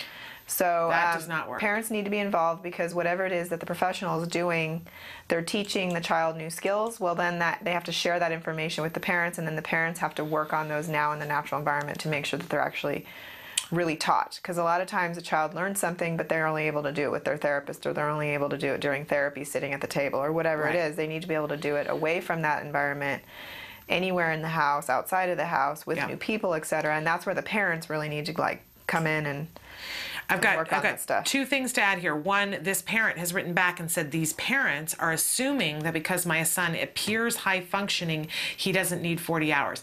And you know what? I'm so glad you wrote that, because that is one of the misconceptions that a lot of our parents that have been in this journey a little bit longer, this is a myth that needs to be dispelled. When your child is high functioning, it doesn't mean that they need less hours. It means that they are going to do, especially that they're going to have potentially more skills to be able to access the curriculum that you're going to work on. But it is not a thing, just like penicillin. We don't say, well, you're not as sick as the other person, so we're not going to give you the full prescription of the penicillin. We would never do that. Even the kids that are high functioning, that are at 2 and 3, statistics have shown, correct me if I'm wrong, that those kids still need the same amount of hours. I've heard... I don't know if any research has been done actually isolating the severity of the child. I do, because Dr. Tarbox has talked about it. Oh, okay. Okay, cool. And I will ask him in the next hour and have him corroborate so that I will make sure that I'm not crazy. Yeah. But because we've had this question before, and it's one of the things that I go, no, just because the child is doing well, don't give them less. Well, the thing is that even if they're high functioning, you can get them caught up sooner, and then you can maybe be done with ABA faster. So it's kind of like, do you want to draw it out, or do you want to get it over with, kind of a thing? And how fast do you want to get them caught up? Because would you like it if they could go to preschool and be included in a regular preschool classroom with peers? Or do you want to have to be doing ABA during the preschool time? You know what I mean? It would just be nice to get the ABA kind of happening and great, so that then you can start doing more of the peer play and the socialization and other stuff to get them ready to go to school when they're 5 for kindergarten. It's that get her done, get her done. And somebody else, because we were talking about tracking progress, wrote it in and said you can set up an Excel sheet on Google Drive and it will be accessible on your phone, tablet, and computer. Put the task in one column and the time in another and the number of attempts, or however you want to set it up, but it would be accessible and would sync to your Google Drive file. I love our viewers. That's really cool. That's very cool. Love that. So great idea. Set up the Excel sheet on Google Drive. It's accessible on your phone, tablet. Make your columns for what you want. Fabulous. Yeah. I can't wait to try that. That's cool. All right. We are out of time. We are past time. I kept you way longer than I said I was going to keep you, but it was so good, and we have so many more questions. But we want to get to the A word. This is an amazing ongoing documentary being made by the Center for Autism and Related Disorders, following a little boy who was diagnosed with autism at the age of 2 and starting that intensive ABA therapy that we're talking about. And I think even in this segment, you're going to see them tracking progress, where they actually, are taking the sheet and marking down how many. It might be manding that they are doing in this particular segment. But this is a 2-year-old, and if you have questions about what happens with a 2-year-old and how they fare from it, I encourage you to watch the A word and skip ahead towards the end and see how amazing that little boy is doing, because he's in kindergarten now, and I just think it tells you everything you need to know about why you should start that therapy as early as possible. He's doing remarkably. So we'll go to the A word, then when we come back, we're going to be joined by Dr. Jonathan Tarbox, and we're going to answer some more of the questions that you guys have been writing in. But thank you to Dr. Nadowski. You're welcome. We'll look forward to having her back next week, but take a look. This is the A word.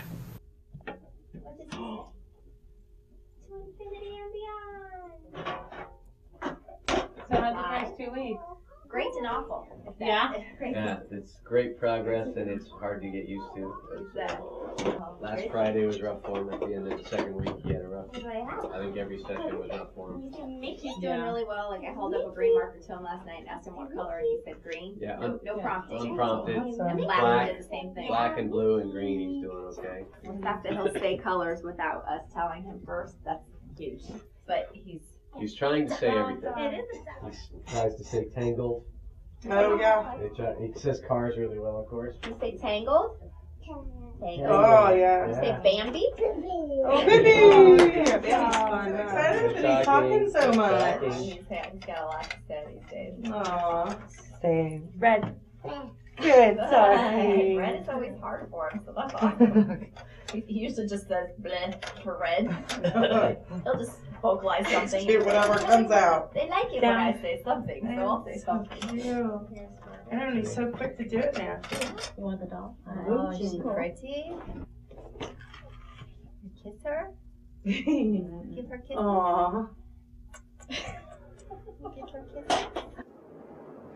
Clinic is where therapists come on the team together, as well as the supervisors and the parents and the child. And it's a great way to talk about his progress, and if the parents have concerns about the programs that we're doing or problem behaviors that come up. It's just a great way for us to have communication with each other and be on the same page, so we're consistent with everybody that's involved, parents, therapists, and supervisors. Oh, you found it.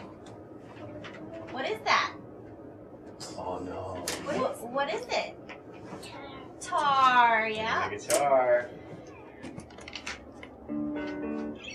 So we're having him demand for things, meaning we're having him request for things, and if he knows the label, we're having him say the label. So, I mean, approximations are okay, but as long as he's asking us for something, instead of having us just give it to him, so that requires him to talk even more. Which book do you want? Which one? Mickey book? Whoa! Do you want the Mickey book or the Thomas book? Which one? Jack Riley? No. Hey, kiddo. Which one? Thomas book or Mickey book? No. Which one, Jack Riley? No. Do you want the guitar? Guitar? Yeah? Okay. Alright. That's okay. Here. Look. Look. We're gonna show Suzanne that you know what a car is. Okay. Here. Touch car.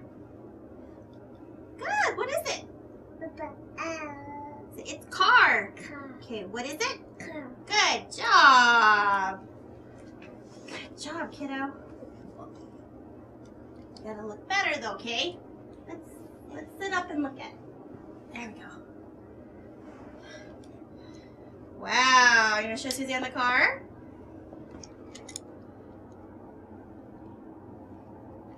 Vroom vroom. Touch car. Good. What is it? What is it? It's a car. Good. What is it? Good job. Oh, that's Suzanne. Hi. Hold on. Oh, you want to see? You can't see yourself. You got to be on the other side, silly. Woohoo! See? Do you see yourself? Wow. Oh. Really? He's doing a lot of talking by himself. No way. I know. He wants to have a conversation so badly today. I know. I know. You got a lot to say today.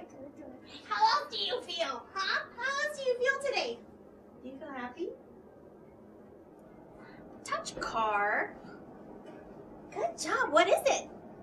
Car. Very good. Say, look, Dad, I did it. I did it. Good job. No? What are you calling that?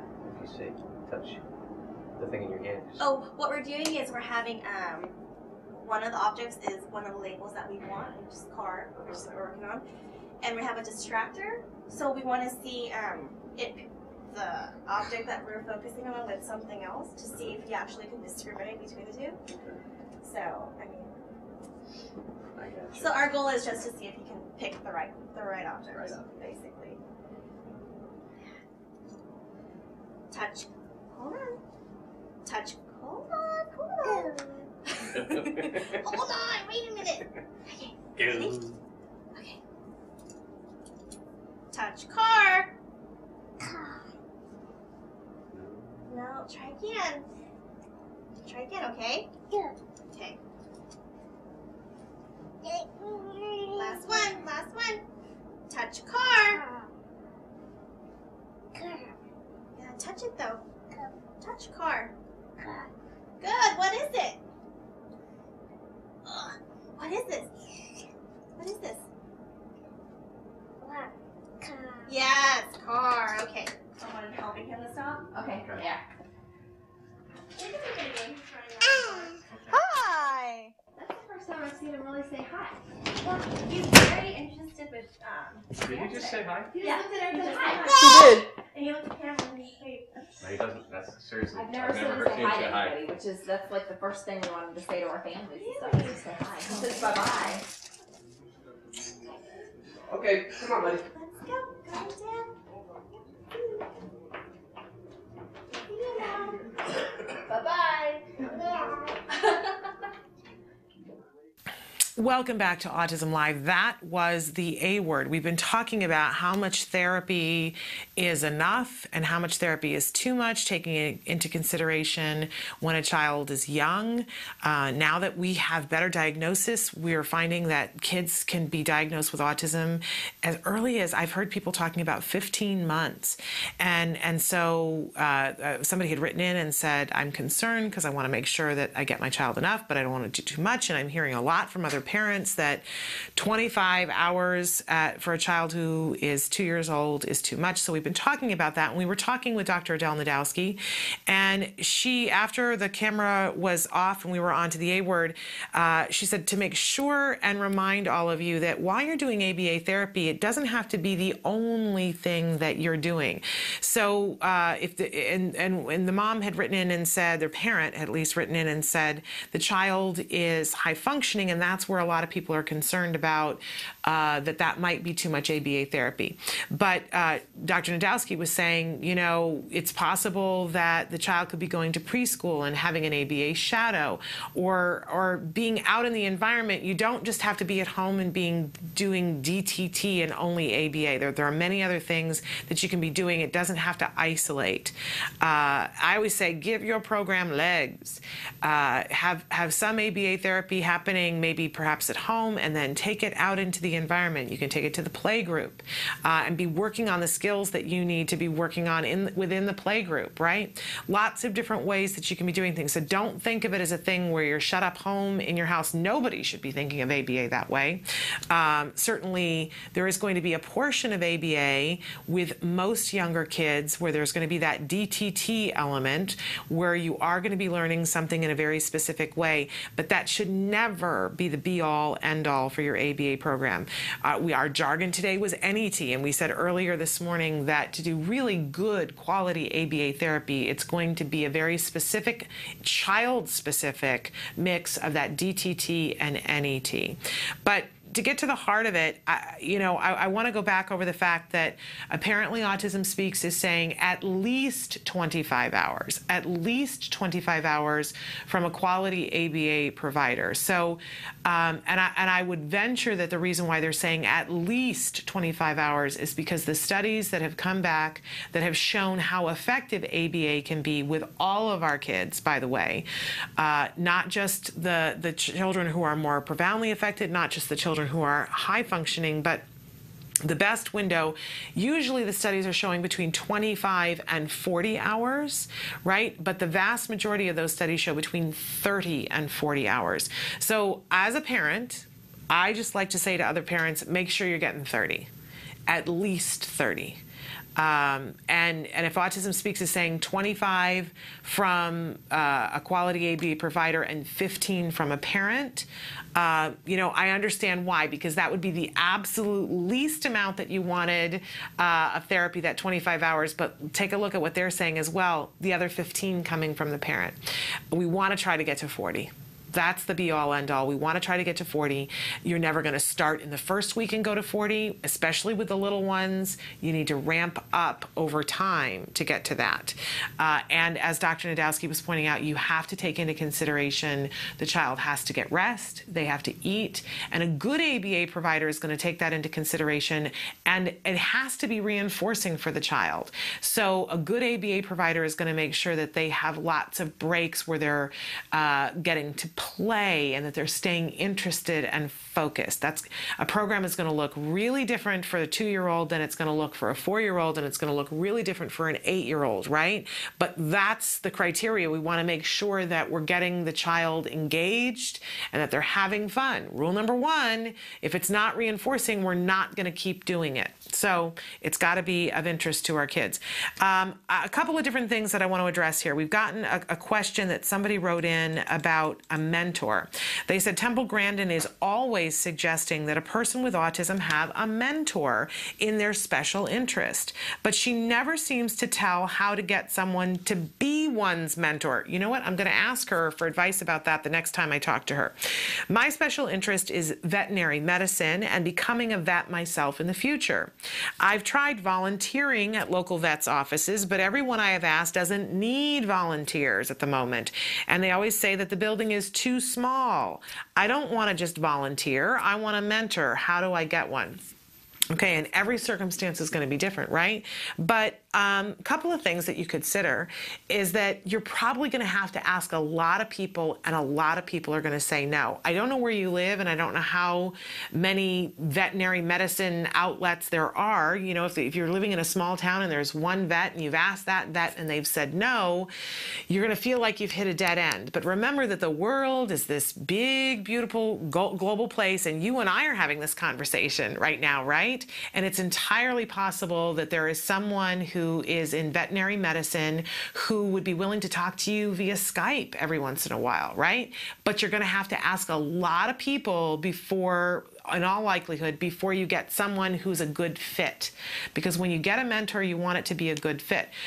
I would give you some suggestions, though, of going to wrongplanet.net and going on one of the forums there and putting it out to people. I don't know what your age is, right? And so I don't, be careful about giving people your private information, but you could go on there and if you are under the age of 18, have your parent help you and go on and say, I'm looking for someone to be a mentor that is in veterinary medicine. Now, there might be somebody who is on the spectrum, who gets it and knows how important it is for you to have a mentor, who is making their livelihood in veterinary medicine and would love to help you to do that. Or maybe there's somebody who's there that is a family member of somebody who is working in the field of veterinary medicine. So I would start there and see if you can get any kind of a response, but also look in and around your area if there are more vets that you can ask, and let people know, like you're telling me, and now it's going to be on my radar. The next time I talk to somebody who is involved in veterinary medicine, I'm going to be saying, hey, would you ever be interested in being a mentor to somebody? And I do love that we live at a time that they don't have to live in the same neighborhood as you for that to be effective. But I think it's remarkable that that's what you want to do and that you're already thinking about having a mentor. We should all have mentors, right? A fabulous, fabulous thing to do. Keep us posted, and I'll keep my ears and eyes open as well. But check out wrongplanet.net and see if there's somebody there who's got a suggestion of somebody that they already know who would be interested in helping you out. All right, we've got a bunch of other questions that are here, and a lot of them I'm going to save for Dr. Tarbox. I will say that one of our viewers has written in and says that her son's therapists use very specific data sheets to track progress. I think all ABA providers do, and that they will share them with you. They will, and if you already have programs in place, then they'll show you exactly how to use the form, and they'll train you to use the form. They absolutely will. And she says that she uses the same data sheets that they use to help track, and that they actually she turns them in to his program manager, and they add him to his graph so that it counts. I think that's remarkable.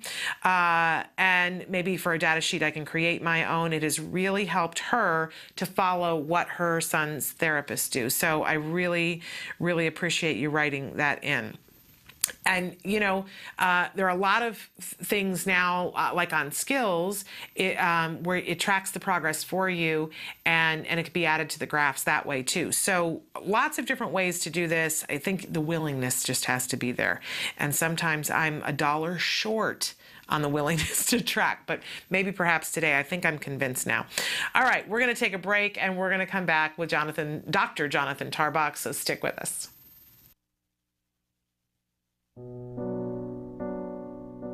When you find out you're having a boy, you always think like, oh, he's going to play football, he's going to do this and that. And then when he's diagnosed, all those things get washed away. It's like that piece that's always in the back of your mind, you know, where is he, what is he doing, is he safe? We really didn't know what we were dealing with. I wish that they could have directed me a little bit more and provided me some information. I was a young mom. I didn't know what it was like to raise a boy, despite a boy with autism. Hundreds of thousands of families are not getting the help they need for their children with autism all around the country. ACT Today is determined to bridge the gap. These families really have to go through a lot to get a grant. The application process isn't easy. The records, the diagnosis proof, they're really battling for their kids. So when we can give them a grant, it is so wonderful to see that they succeed in getting that help for their children.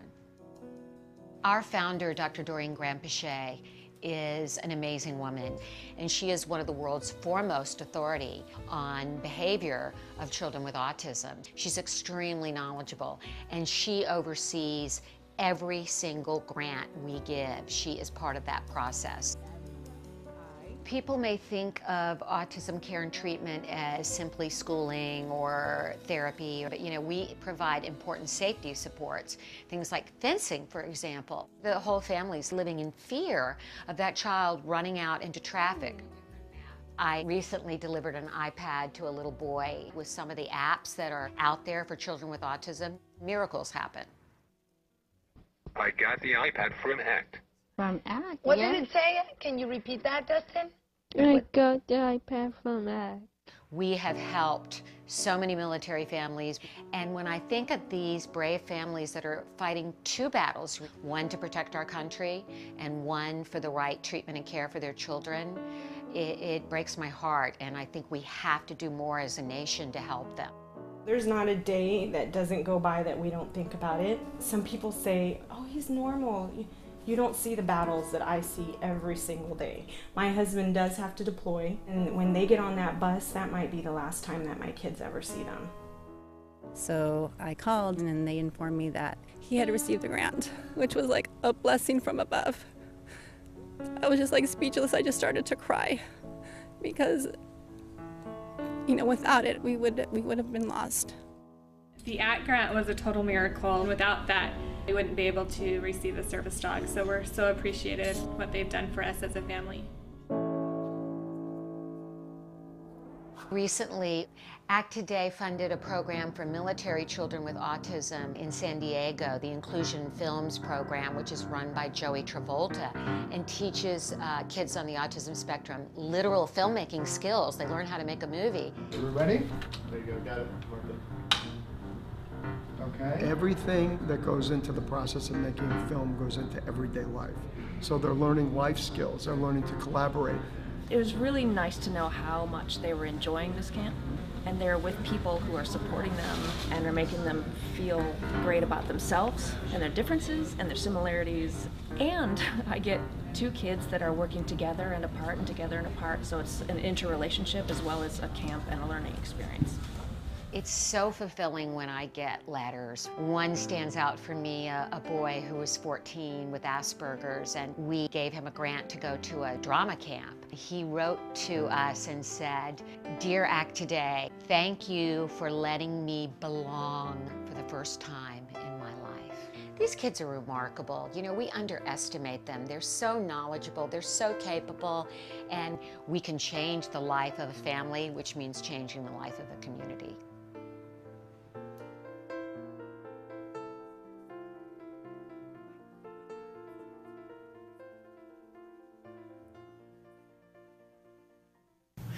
Welcome back to Autism Live. So thrilled to be here on this Thursday with Dr. Jonathan Tarbox. We call this Science Beat with Dr. Tarbox because we pick his scientific brain. If you've watched the show before, you know that he is the head of research and development at the Center for Autism and Related Disorders, and he is the director of the Autism Research Group. So besides that, he has extensive experience working with individuals on the autism spectrum. So all the way around, you're just a great person for us to talk to on a regular basis. Well, thank you. I appreciate it. No, thank you, because I was just saying to Dr. Tarbox that I was in my kitchen the other night not having my best parenting moment, and I stood there for a moment and I thought, what would Dr. Tarbox say? and I thought, well, Dr. Tarbox would be very disappointed in me right now, right? And but then I shifted what I was doing, and it was different last night because I thought it before we got to that moment. That was my antecedent modification for myself, that I thought before I entered into the interaction with my son, what would Dr. Jonathan Tarbox say? And so it went better, surprisingly. Well, don't forget that I would also say to have some compassion for yourself too. I mean, it's not, it's no picnic, right? And it's a struggle for all of us as parents, regardless, Yes. So it is. But you know, and it's funny, if somebody else said this, I would say, now don't do that. But I say to myself, yes, but I have it so much easier than everybody else because my son is doing so well and has done so well that I'm working on things that, you know, we have quality problems now. So I need to find my gratitude button and slap that on and just hit that from time to time and go, right, the gratitude button. But that's kind of what I want to segue into talking about is why do some kids do better and why do some kids learn things a little bit faster? Right. Because our kids are all individuals and we do a lot of comparison. Right, of course. Comparing You can't help it. in the autism community about, you know, two kids get the exact same treatment. I mean, it's never the exact same thing, right? But similar hours, even from the same provider, live in the same area, and they progress at a different rate. Right. And I'm sure that there isn't enough research, but is there some research that can give us some clues as to why? A little bit, yeah. But the short answer to your question is there really isn't enough research. And, you know, there's a million, like everything else in autism, there's a million theories, right, as to why one child is going to learn particularly quickly, whereas another child might be really severely challenged to learn even the simplest skills. And the truth of the matter is we don't know. Okay. But the one thing we do want to avoid, so first of all, I'll give you the answer of what not to blame it on is don't pick, just as a general rule, don't pick something that's going on inside the kid's head or inside the kid's genetics. Just don't go there. And I'll tell you why. Because it can't help you do anything useful about it. All right. Okay? So here's some things to avoid. Don't blame it on mental retardation or intellectual disability. Okay? If you do that, it's a brick wall. What that's saying is there's nothing I can do about it. And we know that that's not true for anyone, no matter how severely affected, okay? Don't blame it on genetics, right? Because again, there's nothing we can do about that. Right. So Can't all of change those that. things could even play a part. It's possible, right? Right. But A, we have no idea. We have no way of measuring any of that and what effect any of those things have on your child's learning rate. And even more importantly, there's nothing we can do about it. So just put those in a trash bin, bury it in your backyard, whatever. Those are not reasons or excuses or explanations that are useful to us as parents. Okay, not useful.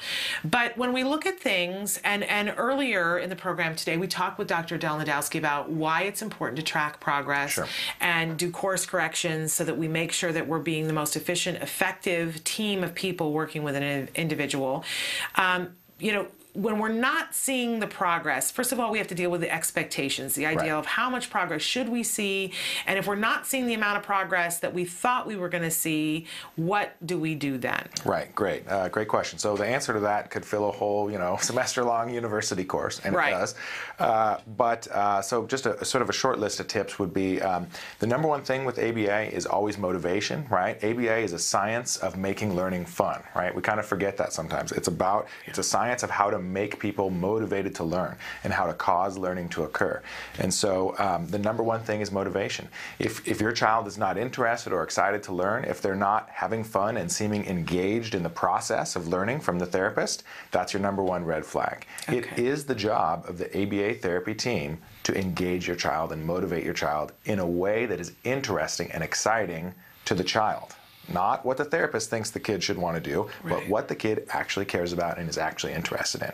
That's the very first thing they've got to do. Okay, so if we're not seeing progress, we've got to look at that and say, that would be the first thing to look at. Is this individual engaged? Is there a reward that's big enough for them? That's meaningful to the child. Okay. Yeah. And so, you know, there's sort of simple, non-technical ways of looking at that. One thing is when the therapist walks in the door, by and large, the child should get excited. Yeah. The child should look at the therapist and they should, you know, you should be able to see it on their face. Wow, I get to do something fun now.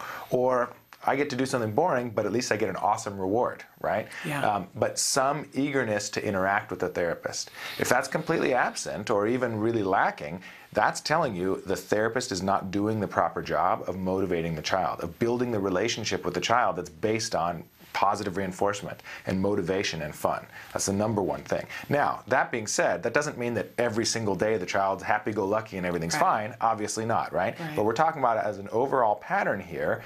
how does your child interact with a therapist? Are they excited to see him? Do they interact? Do they act as though they're excited to interact with the therapist? Yeah. That's the number one question. And if as a pattern the answer to that is no or not so much, then that's the first thing to look at. And it really takes me back, because I remember early on, I always tell about the fact that the doorbell would ring and my son would be doing something and the doorbell would ring and he would go, "Pitu, it's Pitu." And he would run to the door and he would skip like on his little toes to the door, almost like he was floating because he couldn't wait to get to the door. And he would jump up and down when he would see that it was Pitu. Right. Now, there were certain therapists that he was not as delighted to see, of course. right? Yeah. But he wasn't hiding behind the couch when those therapists came either. That's right. And there's going to be certain topics or certain subjects, certain lessons that your kid is not excited to work on, even with the best therapist in the world, because those lessons are very challenging or maybe boring or frustrating. That's natural. And there's going to be certain days when your kid's not into it. But as a pattern, they should be. And now a couple examples that everyone should be familiar with from their everyday life is, let's say a teacher. A good teacher, it's the same thing. A good teacher, when the kid comes into class, they're kind of excited to see him. And, you know, of course they'd rather be at home playing, obviously. But given that they can't do that, class is kind of fun and learning's kind of fun and interesting, right? Same thing with a good coach, right? If a coach is doing a great job motivating the players, when the team shows up for practice, they're kind of excited to see the coach, right? They're not just hanging their head saying, "Mom, I don't want to do it, I don't want to go," right? And if your kid is acting like that, you kind of ask yourself, well, is this really the right activity for my kid? Or is that the right coach for my kid? Or is that the right... Same exact thing with ABA. Interesting. We really have to start to look at these things, because if those things aren't in place, that's the first ideal place to try to change some things so that we can see more progress. And you know, it's not magic. We have a science of how to fix this issue in ABA, right? We know how to make reinforcers more powerful. We know how to identify reinforcers that the kid really cares about. We know how to build the child's motivation into the learning and teaching process. So it's not just, oh, he's a bad therapist. No, it's the therapist is not doing the procedures necessary to build motivation, to build that relationship. And as a parent, we do have the ability to, depending on your rapport with the individual therapist or your supervisor, or the next time you go to your clinic or whatever you call it, when you sit down with the whole team, you can bring it up and say, you know, here's what's happening. Before you guys come to the door, he or she is like not wanting to see you. And I think we need to change that. Throw it out on the table. If they all go, well, it's because your child, you need to be with a new ABA provider. Like, hands down, that's like cut and dried, time to fire people. And we know how to do that too, right?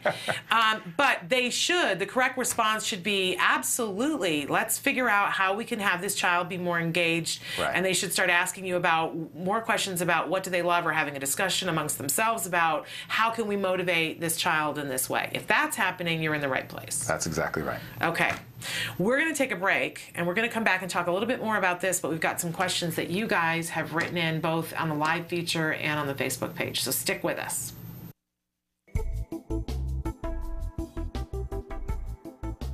Skills is an online program that provides assessment, curriculum, positive behavior support planning for challenging behavior, and progress tracking, and it does this all in one place. The skills assessment and curriculum addresses 8 areas of development, which even includes advanced higher level areas such as executive functions and cognition, which pretty much makes skills the only ABA-based set of curricula for teaching more complex skills, things like problem solving, planning, self-management, perspective taking, and even inferring and predicting others' private events. Skills is a 4-step system. Step 1 is to add the child to your account. Step 2 is to start assessment. The skills assessment is the only ABA-based assessment with psychometric research demonstrating the language subscale to have excellent reliability. Every area of human functioning and typical child development from infancy to adolescence was researched, making the skills assessment the most comprehensive of its kind in the world, and we're quite proud of that.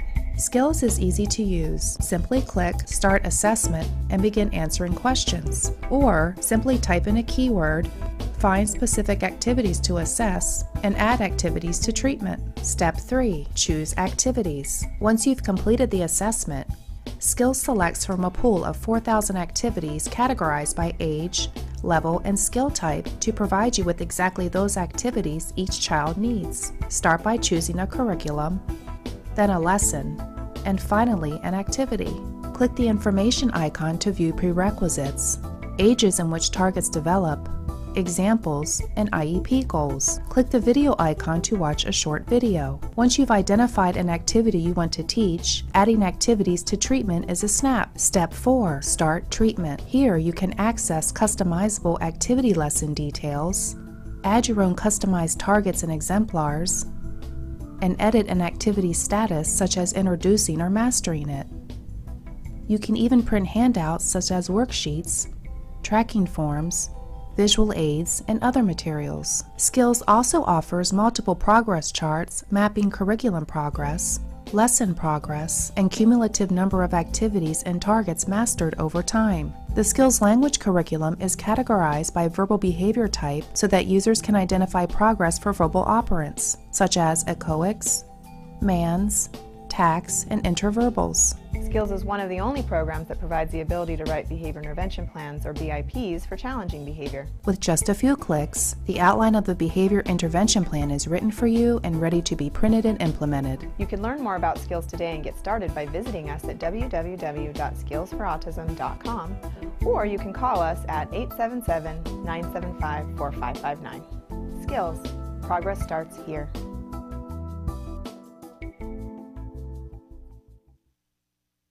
Welcome back to Autism Live. I'm Shannon Penrod, and we are here with Dr. Jonathan Tarbox. He is the head of research and development for the Center for Autism and Related Disorders and the director of the Autism Research Group.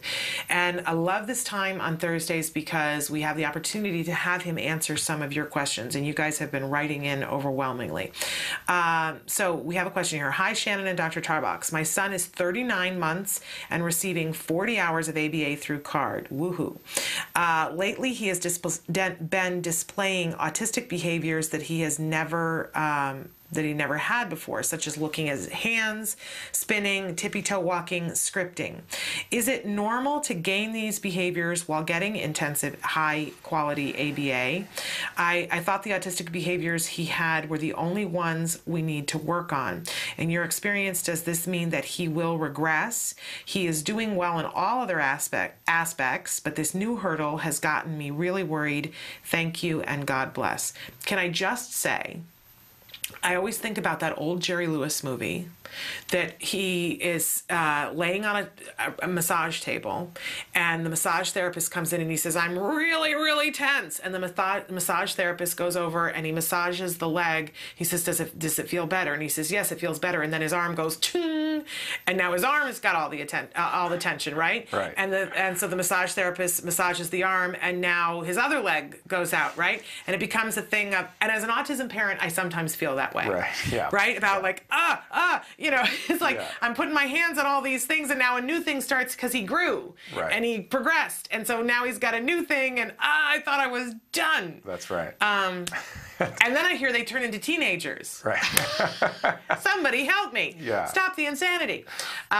So that's, you know, the first thing that comes to mind, because I kind of remember a moment feeling this way as a parent. Right. Help us. Okay. Well, and, you know, the truth is, as ABA providers, we often feel that same thing too, right? Because we're trying to, you know, put our fingers on all the holes in the dam or whatever too, and you know, everything all at once. New ones crop up. New ones crop up. And so, first of all, I would say, you know, as you know, you're getting the right treatment for your child, which is fantastic. It's really lucky and really great. You're in the right place. It sounds like he's making a lot of progress, which is fantastic. And yes, it is normal, and of course I don't know your child individually, but it is normal for kids on the spectrum to develop new forms of stereotypy or new forms of repetitive behavior. And oftentimes it is when you get kind of one under control, they figure out another way to get self-stimulatory or repetitive stimulation. Yeah. And so, you know, it is a long road. Decreasing stereotypy or repetitive behaviors, as we often say on this show, is one of the toughest challenges of treating autism spectrum disorders. It's one of the challenges that takes the longest, but progress can be made, and it's not an issue of, is he regressing? Of course, I don't know your child individually, but just based on your description, I would not call that regression at all. It's kind of just developing another habit. Is it an appropriate habit? No. Would we like the habit to go away? Yes. But people develop new habits all the time, right? And including kids on the spectrum. And a lot of those habits tend to be repetitive, kind of weird-looking or stereotype behaviors. And those behaviors, too, can be decreased and can be replaced. So the focus should always be, just as it always is with repetitive behavior or self-stimulatory behavior, the focus should always be on replacing those behaviors with other things the child can do in their downtime that produce some kind of satisfaction or some kind of automatic reinforcement, but that is more appropriate. So, the classic examples are, instead of running around engaging in stereotypy, jumping on a trampoline is better, or playing tag is better, right?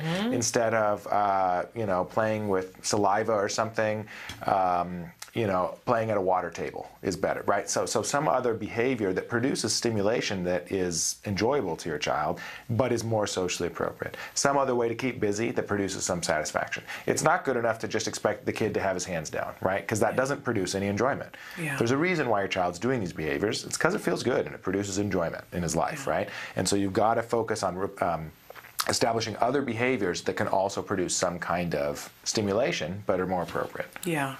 And I would imagine, and we always say on this show, nobody can give child-specific advice, no one on the show, because we don't have enough information.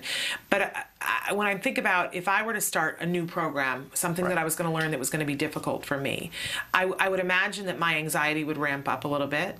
And if it filled so much of my day that I had an old system of doing something that coped for me, and I didn't have as much time to do that, I would be looking for other ways to fulfill that need as well. And so it kind of makes sense to me. It actually does make sense. And if you take an analogy from a typically developing adult like you or I, what are our favorite activities that kind of help us blow off steam? Maybe watch TV, maybe read a good novel, maybe go for a run if you like exercise, whatever.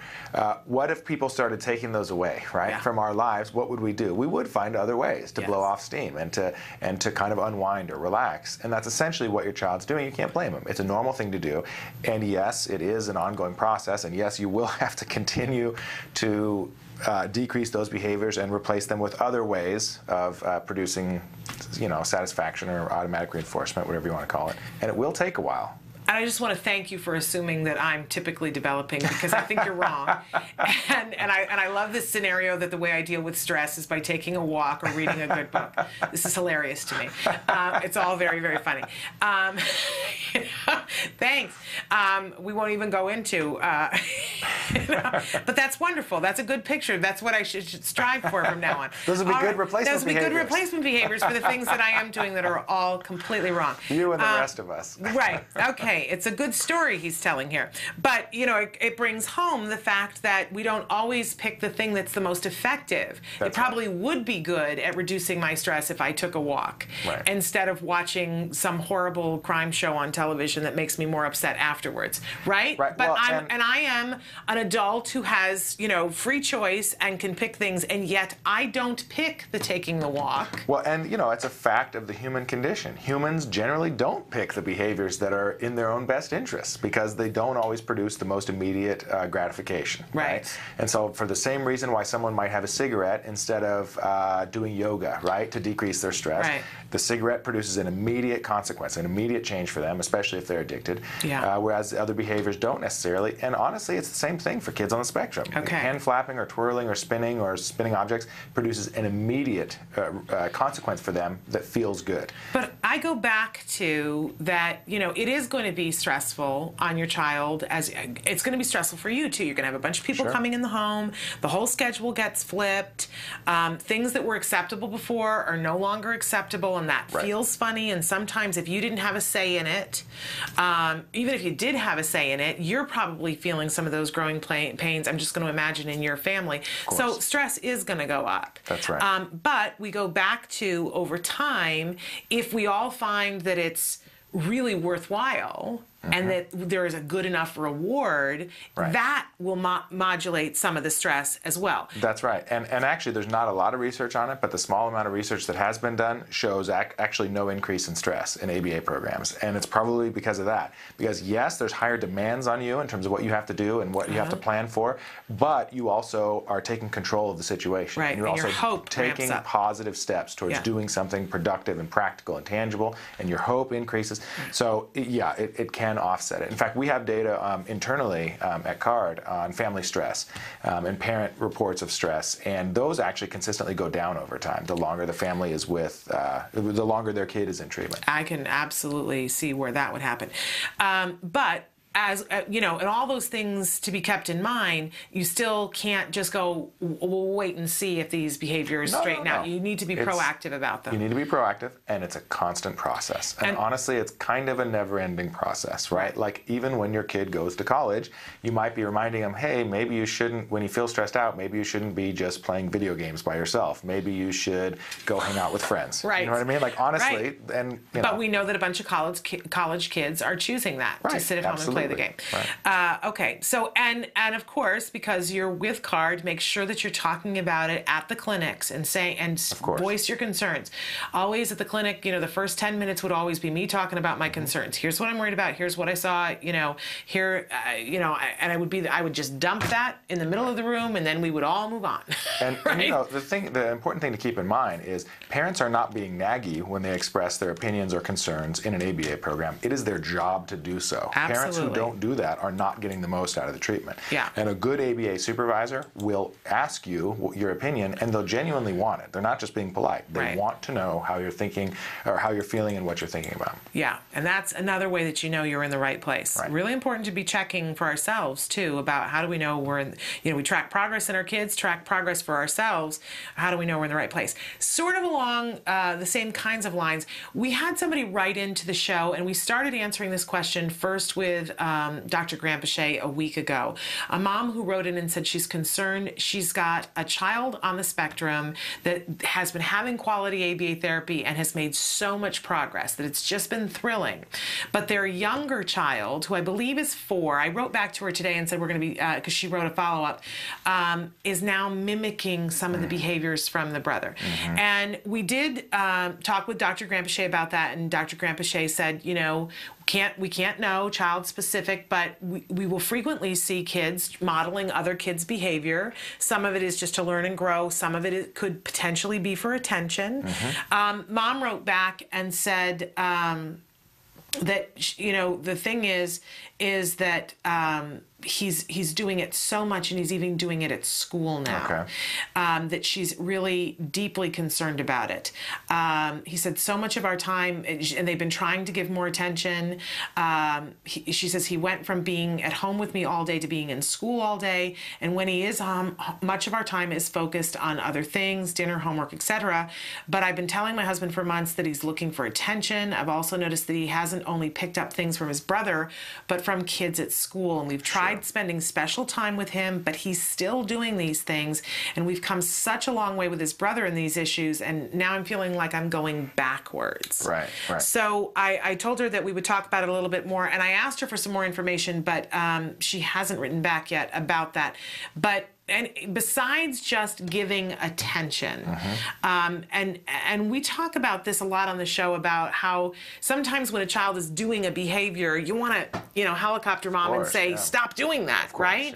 That isn't necessarily always the most effective thing to do. Right, that's right. As I need you to come to my kitchen and remind me on a daily basis, right? Right. Let's just be honest that nobody can do this right 100% of the time. Of course. But if we can hit it, if we can make progress and hit it, you know, yesterday we did it 40% of the time, maybe we can do 42% today. Exactly. So what more can we say to this mom to help get these behaviors under control before it gets any worse? Well, and you know, it's kind of a good reminder for us all to remember that not just kids on the spectrum misbehave, everybody misbehaves. It's totally normal and typical for children to misbehave sometimes, and especially to do behaviors that push your buttons, right? Yes. It's It's completely normal, right?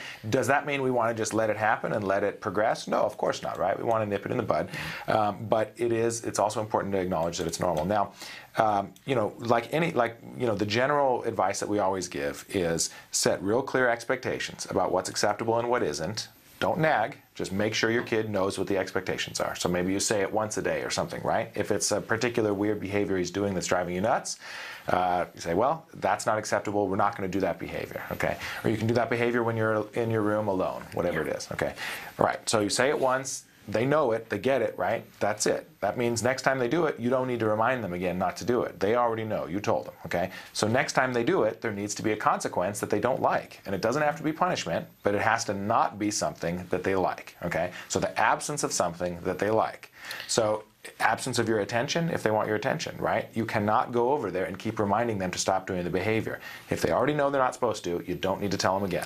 Okay, so the only thing you're doing is helping them do it more if you go and tell them to stop. Here's the sticky on that one, is that you want to go over and say, I'm not going to pay attention to you right now, because that's a consequence for you doing this. So I won't be paying attention to you for the next 5 minutes, and then you go, oh, oops, I just gave the attention I said I wasn't going to give. Or you really honestly feel like, well, maybe he just forgot and he needs a reminder. Or, you know, maybe he has kind of a reasonable point. I am kind of not paying enough attention to him. Maybe I should go talk to him for a little bit or negotiate with him when I can pay attention. Or maybe plan, right? No, none of that should be occurring when the challenging behavior happens. When the inappropriate behavior happens, there is nothing that the kid likes. Nothing, okay? And I'm not, again, we're not talking about punishment here. We're just saying don't give anything that the kid wants, whether it's your attention, whether it's their favorite TV show, their favorite food, taking a break, you know, whatever, okay? So when the behavior happens, that's telling you, oops, too late. You should have given them what they want before. Too late now. Okay, that's all right though. Not the end of the world. Don't beat yourself up. It's gonna happen. Just don't give it now. So it's not the time to nag. If you want to give your kid attention, or if you want to negotiate with them about the rules, or if you want to have a discussion with them about respect or responsibility or the house rules, all of that is critical and it's great, but it needs to happen before the behavior occurs, not right after the behavior occurs. Okay, so here's what the mistake that I make on a frequent basis, and we'll see if anybody else does. So I think to myself, okay, you know, I'm, you know, if this happens, then I'm, you know, like for instance, my son will yell from upstairs, go, Mom, Mom, Mom, you know, and I've talked to him 3 million times about, you know, you have legs, they work, come down the stairs and talk to me so that we're not standing and screaming in the house, right? And, you know, maybe 5 times in the day I'll say, please don't yell upstairs. And then I remember, no, just like he got me talking to him. He got what he wanted. Okay, so then he'll yell and he'll yell and he'll yell and I'll think I'm not going to answer, right? Eventually he will come downstairs, right? Yes. So I'm not responding. Eventually he does come downstairs, right? Then 2 things that I will do wrong. One, I want to give a lecture. Lecture him, right? Yeah, right, about, did you notice that I wasn't talking to you because, and if you would just come downstairs the first time, but he did the right thing. Right. And I should reinforce it and not go back over the other thing. And that is so physically really hard for me. It's extremely challenging. Because I want to point out and make sure that he learned it, but I will blow it entirely because if he comes downstairs, the thing that I want, and says, Mom, in a reasonable voice, you lecture him. I need to give a reward to that, not a lecture. Not a lecture. That's exactly. It's a great example. My shoulders. Right. And you know, that's why we say a lot of times when we do parent training, a lot of times what we say is the way that we normally are raised to think that we're supposed to interact with our kids is really a stumbling block. It's not gonna, if we're doing our job right with misbehavior, managing misbehavior, it's not gonna feel natural, right? If we're doing what feels natural, then that means we're gonna make the behavior happen more, right? Because we were already doing what came naturally, and that's what helped the behavior to persist to begin with. So by definition, you have to feel a little uncomfortable, right? So you're going to stand there in the kitchen thinking, oh, I really want to tell him to stop yelling. I really want to tell him to stop yelling. That means you're doing the right thing. If you're standing there feeling kind of uncomfortable, right? Right. And that doesn't mean you shouldn't be happy and you should be uncomfortable in your life. It means right then is not the time to have the discussion, right? So the next day, before he starts yelling, maybe remind him of the rules. Hey, man, you know, next time you really need my attention and you're upstairs, just remember to come down and get me, okay? And I will absolutely help you if you come down and get me. I'm not going to ignore you. But if you yell for me from upstairs, I'm not going to hear it. I'm just not going to hear it, so I'm not going to respond. And then he is going to test it a few times, and if you're consistent, the behavior will go away. He's a smart kid, right? There's no way that he won't remember. Right. He just needs to come in contact with that a few times. But then on top of that, when he does appropriately come downstairs, even if he yelled for 10 minutes up there, I need to reward that behavior. Yeah. You just act as though the 10 minutes Nothing didn't happened. It did not happen, and let it go. Right. And not revisit it later on that night. Right. We all feel like we have to talk about it. Or even if you are going to revisit it some other time later, that would still be better than doing it right then. You know what I mean? Right. It's hard. This is hard work. It really is. But it has a great payoff when we can actually do it. Right. Okay, so making sure, and I love the phrase that you guys always use about catch them doing something good. That's right. Catch them being good. Praise is the single greatest tool that we have at our disposal. Think of it as the opposite of the police. The police are looking out for you to do something wrong. You're looking out for your kid to do something good. There you go. You're going to try to catch them every time you can doing something good. And it should be a surprise. If they're already asking you, that means you didn't catch them early enough. Right. You know what I mean? Right. And that sometimes we can turn behavior around just with that and not have to go through the hard part. Absolutely. If we just praise them doing good things. And also, it turns our day around. It really does. And nothing is going to make you feel better than rewarding your child and sharing a moment of praise and love and interaction with your child when there isn't a problem, right? Yeah. When everything's fine, it makes everyone feel good. It's great. Yeah. Really remarkable. We have to take a break, but we have more questions from you at home. Oh, we're out of time. It's the end of the show. We have more things to talk about. I'm bummed about that. One quick thing. We were talking before that there is science to show that kids who are high functioning still need the same prescription amount of time. Yes. So I'm not misquoting. No, that's If you have a high functioning child, that does not mean that they need less therapy. It means they need the exact same amount that we were diagnosing and prescribing for everybody else. That's correct, yeah. Okay, really important, because I know a lot of questions today about how much time is enough. Right. So your child being high functioning does not change that equation. All right, we are out of time. I want to thank you so much for being here with us. It's always a pleasure. And remember, we'll continue to keep questions, and you guys can keep writing them in. We will be here next week with Dr. Jonathan Tarbox, but then you will not have the opportunity to ask him questions for 2 weeks after that. So if you have questions for Dr. Tarbox, make sure that you're writing them in all this next week. Next week, it's Valentine's Day week, and our whole topic is love. We're going to be talking about all kinds of things having to do with love, and love, of course, can take lots of different forms, whether we're showing love to our children, whether we're teaching them how to appreciate things other than what they love, and using the benefit of things that they already love to help them to learn more things. Because if they love something, that's going to be a motivator if they're going to want to work for that, right? So we're going to be talking about all that, and we're going to have a lot of wonderful guests starting on Tuesday. We will have Alex Plank, we will have Nava Paskowitz, and Matt Asner will be here talking with us about love, both from the perspective of parents who have kids on the autism spectrum finding love. And Alex is going to be talking with us about love when you are on the autism spectrum, because lots of people have found love on the autism spectrum. No reason to think that they couldn't or wouldn't, right? So we're going to be sharing some of those great stories. And then Dr. Doran Granpeesheh will be with us on Wednesday. We have a fabulous guest for you during Let's Talk Autism with Shannon and Nancy, a young man who is shaking things up and singing around the country, and truly remarkable and inspirational. All that, plus Dr. Tarbox and Dr. Del Nadowski on Thursday. We're out of time. It's been a wonderful week. Thank you so much for being with us.